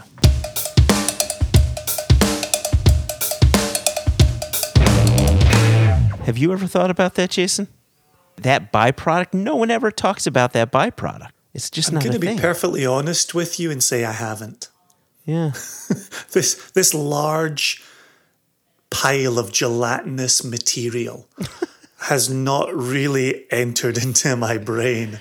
But it's an absolute spot-on question. I love the fact that Robin was ready to go with an answer on that. It also has an echo to what Dr. Kirsty had said when we interviewed her about when the distillery is running the column still at the grain distillery. And, this percentage comes off and goes to that industry. And this other percentage of alcohol comes off and goes to that industry, right? The whiskey industry is supplying other industries with its byproducts beyond the draff that goes to cows. That always leads to that silly comment about happy cows, as if there's alcohol in draff. But maybe they're happy getting the draff. Yeah, could just be delicious food for them. Yummy, yummy draff. Yeah. And now we've got an email from Dan Greisen, and the subject is simply thank you. And so Dan says, "Hi guys, I just wrapped up the latest episode, and as always, well done. I wanted to thank you for giving me something very special in this episode. Allow me to explain." Just that first segment of his email got me so excited, and then when you hear it. Anyway, I'll go on. I have a 12. I was gonna say, if you ever want us to open any email about anything, just put "thank you" in the subject. We will 100% open that email immediately. I will say, if it turns out to not be an email about a thank you, we might never open another email from you after you've played such a nefarious trick on us. But them's the chances you take. So Dan says, I have a 12-year-old daughter who listens to music that I would consider painfully bad. I'm sure you know what I'm talking about. Just eavesdrop in on a TikTok video, and there you go. Yeah, painfully bad. I think I got their first album. Yeah. But he goes on, he says, of course she has a similar opinion of my music, right? Makes sense. Even still, I try to talk to her about the importance of lyrics and telling a story and having meaningful and emotional connects to the song, both from a listener and performer perspective. Anyway, tonight as I was driving her to her cheer practice, I was allowed to control the radio. She said, I love that part. Just for 1 second there, right? I think every single one of us, if the 20-year-old version of us could see the dad version of us, the thought that you would ever lose the music machine in your own car never once crossed our mind. And we are all living that life. It's all a case of, you had it last time, now it's my turn. Okay, fair. Oh, gosh. It's amazing that we all live these lives. Solidarity, Dan. Solidarity. Exactly. So he was allowed to control the radio station, and she said that she wants to get more into music. I was thrilled. Even if I don't like what she listens to, I'm excited she wants to explore and expand such an amazing form of art. Music just has a way of connecting emotions and experiences and memories like little else. Yeah, I would say another thing that does that is whiskey. I think the two... She's 12, Joshua. She's 12. Oh, right. Yeah. It's music for 6 years and then whiskey. Oh, wait. Oh, no, not in the UK. We're in America, yeah. 9 year wink. Just to be very clear, neither Jason nor I are suggesting, Dan, that you give your daughter whiskey. I'm just saying when she's 21, that's another thing for you to introduce her to. Anyway. So he goes on, he says, fresh off this episode, I started talking about what Will said about how his music is consumed, and I talked with her about how albums can tell a story versus an artist today just dropping a song and moving on to the next single. She was really into the conversation and listened when I told her how much fun it could be to bring home a new record, put it on a turntable, and listen to it while examining the record jacket. Now she wants me to take her to my local record shop and look around and talk to the owner. I have chills just reading, like So literal cool. chills, right? It's so awesome. Goosebumps on the goosebumps. Right. And I'll have a little bit of a story to add on in a bit. But anyway, so he goes on. This is the final paragraph. He says, I have no idea where this trip to the store will lead. I doubt she will jump on the Bonnie Prince Billy bandwagon. But for now, I want to say thank you for facilitating an amazing 20-minute conversation with my daughter. One that hopefully helps create a bond between us for years to come. Those are the memories I hold dear, and I just had to share this story with you. Cheers, guys. Dan. That is beautiful. Absolutely Brilliant. beautiful. As someone who grew up with an uncle who ran a record store, like a legit record store with, unusual pressings and different, this release from Japan and just, it was an oasis for music discovery. And my uncle played such a part in my musical discovery. I think I may have mentioned this on the podcast before. At age 6 for my birthday, he bought me the first Ramones album and Black Sabbath Paranoid. And I fell in... Every time I see and hear Black Sabbath, I think of you getting that album from your uncle. And so that did a couple of things. First off, at 6 years old, I heard Geezer Butler's bass guitar. At 6 years old, I knew I wanted to be a bass player because I loved the sound. But then I would say how much I loved these, and my uncle / the record store owner would say, oh, you liked that? Here, let's go down this rabbit hole. You liked the Ramones? Let's give the Sex Pistols a try. Let's give the Subhumans a try. Let's give Dead Kennedys a try. You like Black Sabbath? What's Hawkwind like? What's this like? And if you find the passion in that music, having that record store owner is, that's your rabbi right there. That's your priest. That's someone you listen to help you navigate that rabbit hole. And I think, hopefully, Dan, your daughter, between you and the person running the shop, hopefully she finds whatever rabbit hole she's looking for in music and has joy. And whether you like the music or not, so long as she's enjoying it and she's able to find a connection with new music and a deeper connection with new music, then that record store owner did his job, and you as a parent did your job. I think it's just really great stuff. And I wasn't kidding when I said this email gave me goosebumps. I connected 100%. To it big time. Yeah. Yeah. But here's the thing, and obviously Dan is a terrific supporter of the nation and the podcast. The connection that you and I get to enjoy with members of the nation is second to none. But also, the connection that members of the nation are experiencing with one another is really fantastic. And not to harken back again, I'm almost apologetic for mentioning this again.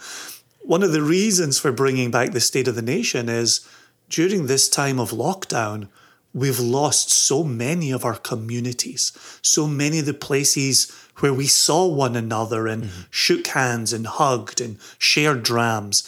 We've lost so many of those outlets that our Facebook page, our private members-only Facebook page, has become an incredible community. And I've said it many times, and you've said it about me many times. I passionately hate Facebook and avoid it like the plague. I have now, I don't like admitting this, I've now made a little 10-minute window in each of my weekday mornings to go onto our private members-only Facebook page, read the latest posts, like things, love things, give the little hug emoji where necessary. And with their blessing, I'd like to share a couple of stories that are on there that, just like Dan's email that he took the time to send in to us, these stories gave me chills and gave me goosebumps on the goosebumps. And I'm going to share them. Please. Yeah. And the reason I'd like to do this is because one is from Matt Skinny Roberts, who we've interviewed, and he's sent in his own questions. We've actually interviewed him twice on the podcast. That is very true. And he sends in his own questions, and he purchases Single Cast Nation bottles. He's a terrific, terrific supporter, and he's a name that our listeners know. And then the other one is Christopher Sebastian, who has also written in and has participated in the BYO SCNB events that we've done, and we've seen him there. And so these are people that I really feel deeply connected to. And Same. once you hear the stories they're sharing, you can tell they're feeling deeply connected to the nation as well. So first up is Matt Skinny Roberts posting on September 29 at 10:37 p.m. East Coast time. I've been debating on posting this, but being that we all connect over whiskey and some of us have deep connections to certain distilleries brands, I figured it was worth sharing. I'll try to be brief, and then it's 4 paragraphs here. I have had only one experience prior to this SCN bottling. It was not a good one, as you might gather from one of the photos. And so the 2 photos posted here, one is a bottle of Whistle Pig, as released by the distillery, sitting on it's hard to tell what it's sitting on. The story will make it crystal clear what it's sitting on. Yep. And then the other one is a bottle of our newly released Single Cast Nation Whistle Pig collaboration, the Tokai Cask Finish 12-year-old. On a lovely day, a new but fast friend of ours crashed his motorcycle in the front of the group we were riding with in Northeast Oregon. We saw to him as best we could until help arrived and we could get him to an ambulance and then helicopter. Loading him onto the helicopter and talking with the medics, we assumed the best and rode back to the little town of Sumter where we were staying in. The next morning, we got the tragic news that he did not survive his injuries. We were then tasked with going into his room and collecting his belongings, one of which was the bottle of straight rye, this Whistle Pig bottle that was in the photo. He had mentioned it numerous times and was excited to share it, knowing we were whiskey people. As we stood around what was left of the bike, we silently passed it among ourselves, and Meg, Skinny's partner, poured the final dram over the tank in his honour. Since that weekend, I have not had a single drop of Whistle Pig, and when these 2 came up, I was excited. I felt that either one of these bottles is worthy of toasting his memory. So tonight, we are doing just that. And after tasting, oh my, well done, this is a great collaboration. I look so forward to enjoying this bottle as it develops. And that got 74 responses of the emoji type and 7 comments from the nation, right? Yeah. And that's not easy to read. Yeah. And I can only imagine for Skinny what it was like to write. And so the fact that he would take the time to share that is absolutely remarkable. And I'm trying to show that there are good corners on Facebook.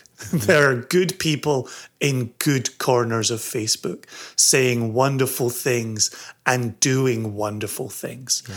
And so also with that in mind, here's a later story that Christopher Sebastian, only known as Seabass, he posted this on September 30.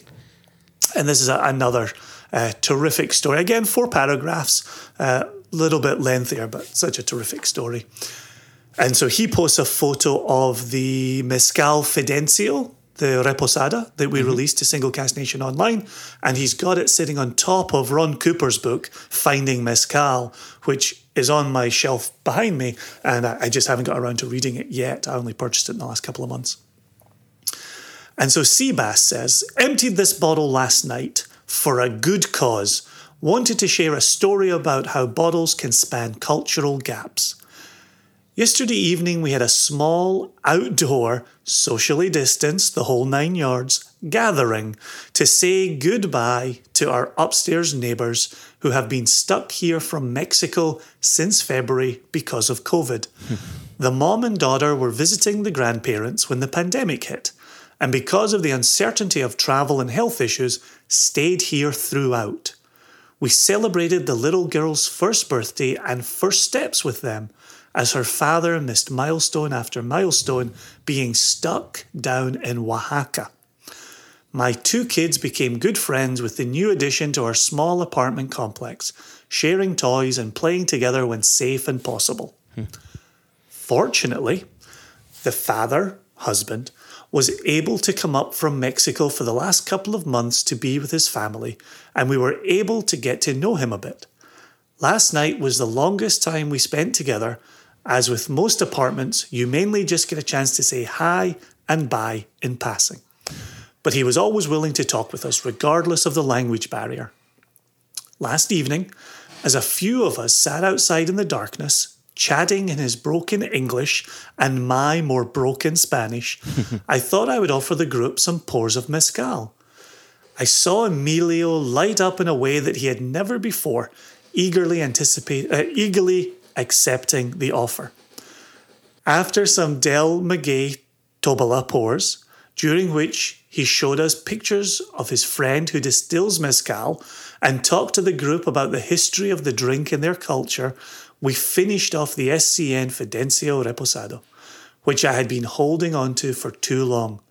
Turns out this was the perfect occasion. Like, what a situation Right? to find yourself a part of. How fucking magnificent.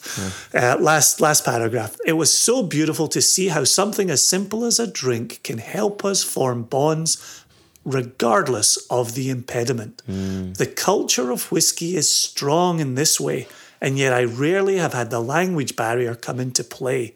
Thanks to the nation for helping me get more into the beauty that is mezcal, allowing for a truly wonderful evening of human connection that I might have missed out on otherwise.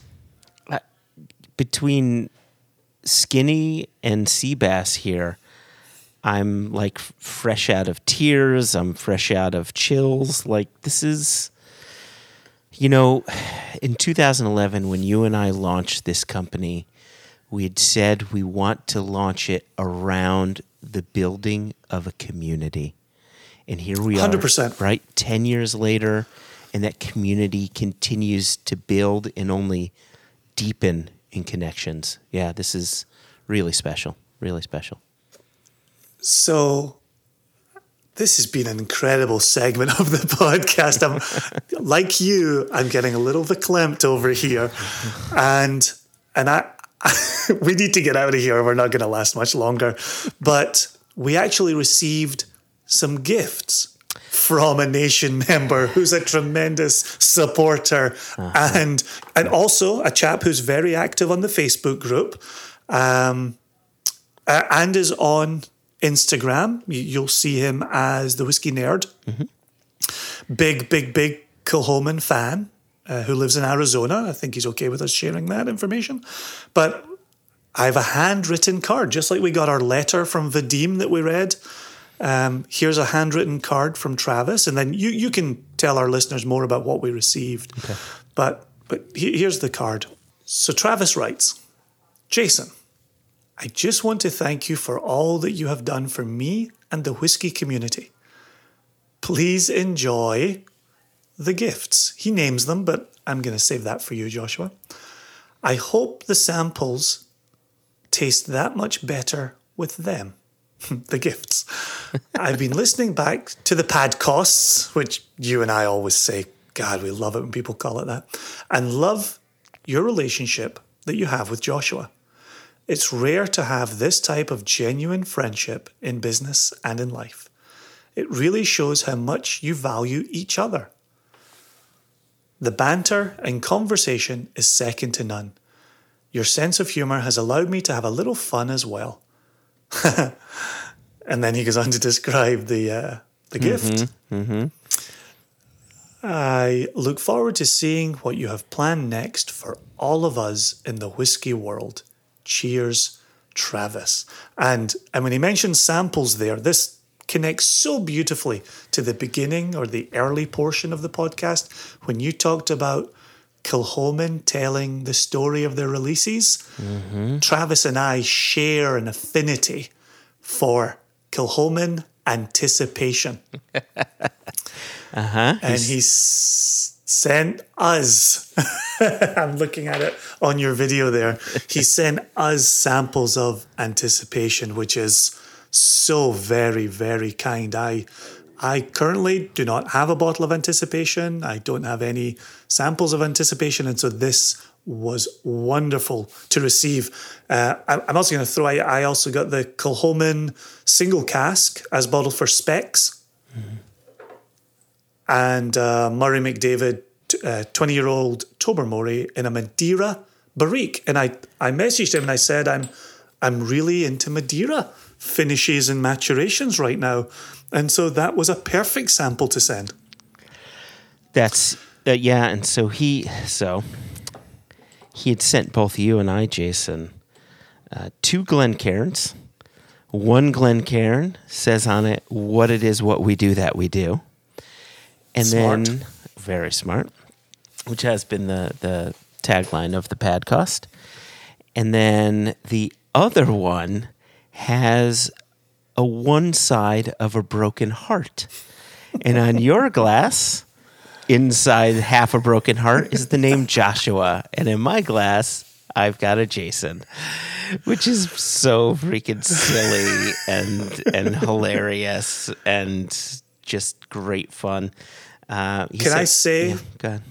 When those glasses came in and my wife looked over the gifts from Travis, she was like, I have to text Haida right now.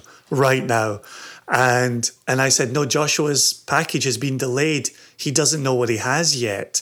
And she said, you tell me as soon as his package comes in and he opens it, because I am texting Haida, because both of our wives talk about us being the other one's work wife.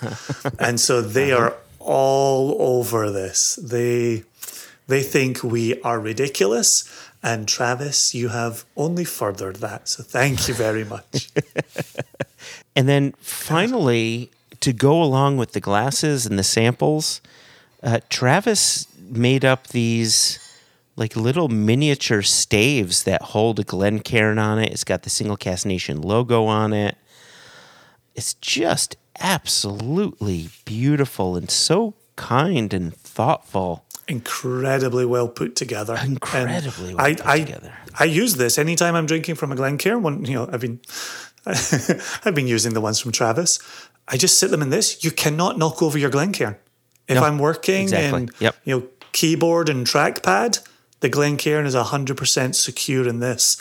A wonderful, wonderful gift. Yep. Yeah, this holds, if I'm sipping on a whiskey while I'm doing some work, this holds my Glencairn. So it's really, really generous. Thank you again, Travis. Blew me away. I couldn't believe it. Same. I know we need to get out of here, but we need to tell people how to get in touch with us. And one of the ways that people can get in touch with us is a new way, and someone actually got in touch with us in this way. So we've been telling listeners, of course you can email us questions at onenationunderwhiskey.com. You could tweet at us at One Nation Whiskey. You can go to the Facebook place and just search for One Nation Under Whiskey and send us messages there. You can Instagram us at One Nation Under Whiskey. Anyway, we've also been telling people, if you want to send us physical mail, if you want to be pen pals, whatever, if you just want to send us a letter, you can send it to P.O. Box 335, Guilford, Connecticut. That's Guilford. 06437 is your zip code. And we would read whatever you sent us live on, well, not live on air, but we'd read it in the podcast. And so, listener... Would they top... Yeah? Would they top that with One Nation Under Whiskey or J&J Spirits or Single Cask Nation or Jason and Joshua or 3 J's? Does it matter what they put at the top? Is the P.O. Box the important detail? the P.O. Box is the important detail. This letter, and I have to go back to our P.O. Box and see if we've got anything else coming in. But this one came to J&J Spirits. Awesome. Okay. And so this is from listener/nation member Paul Marco. Good lad. And Paul says, J&J Pad Costers. Boom. So first off, this was on a postcard, okay?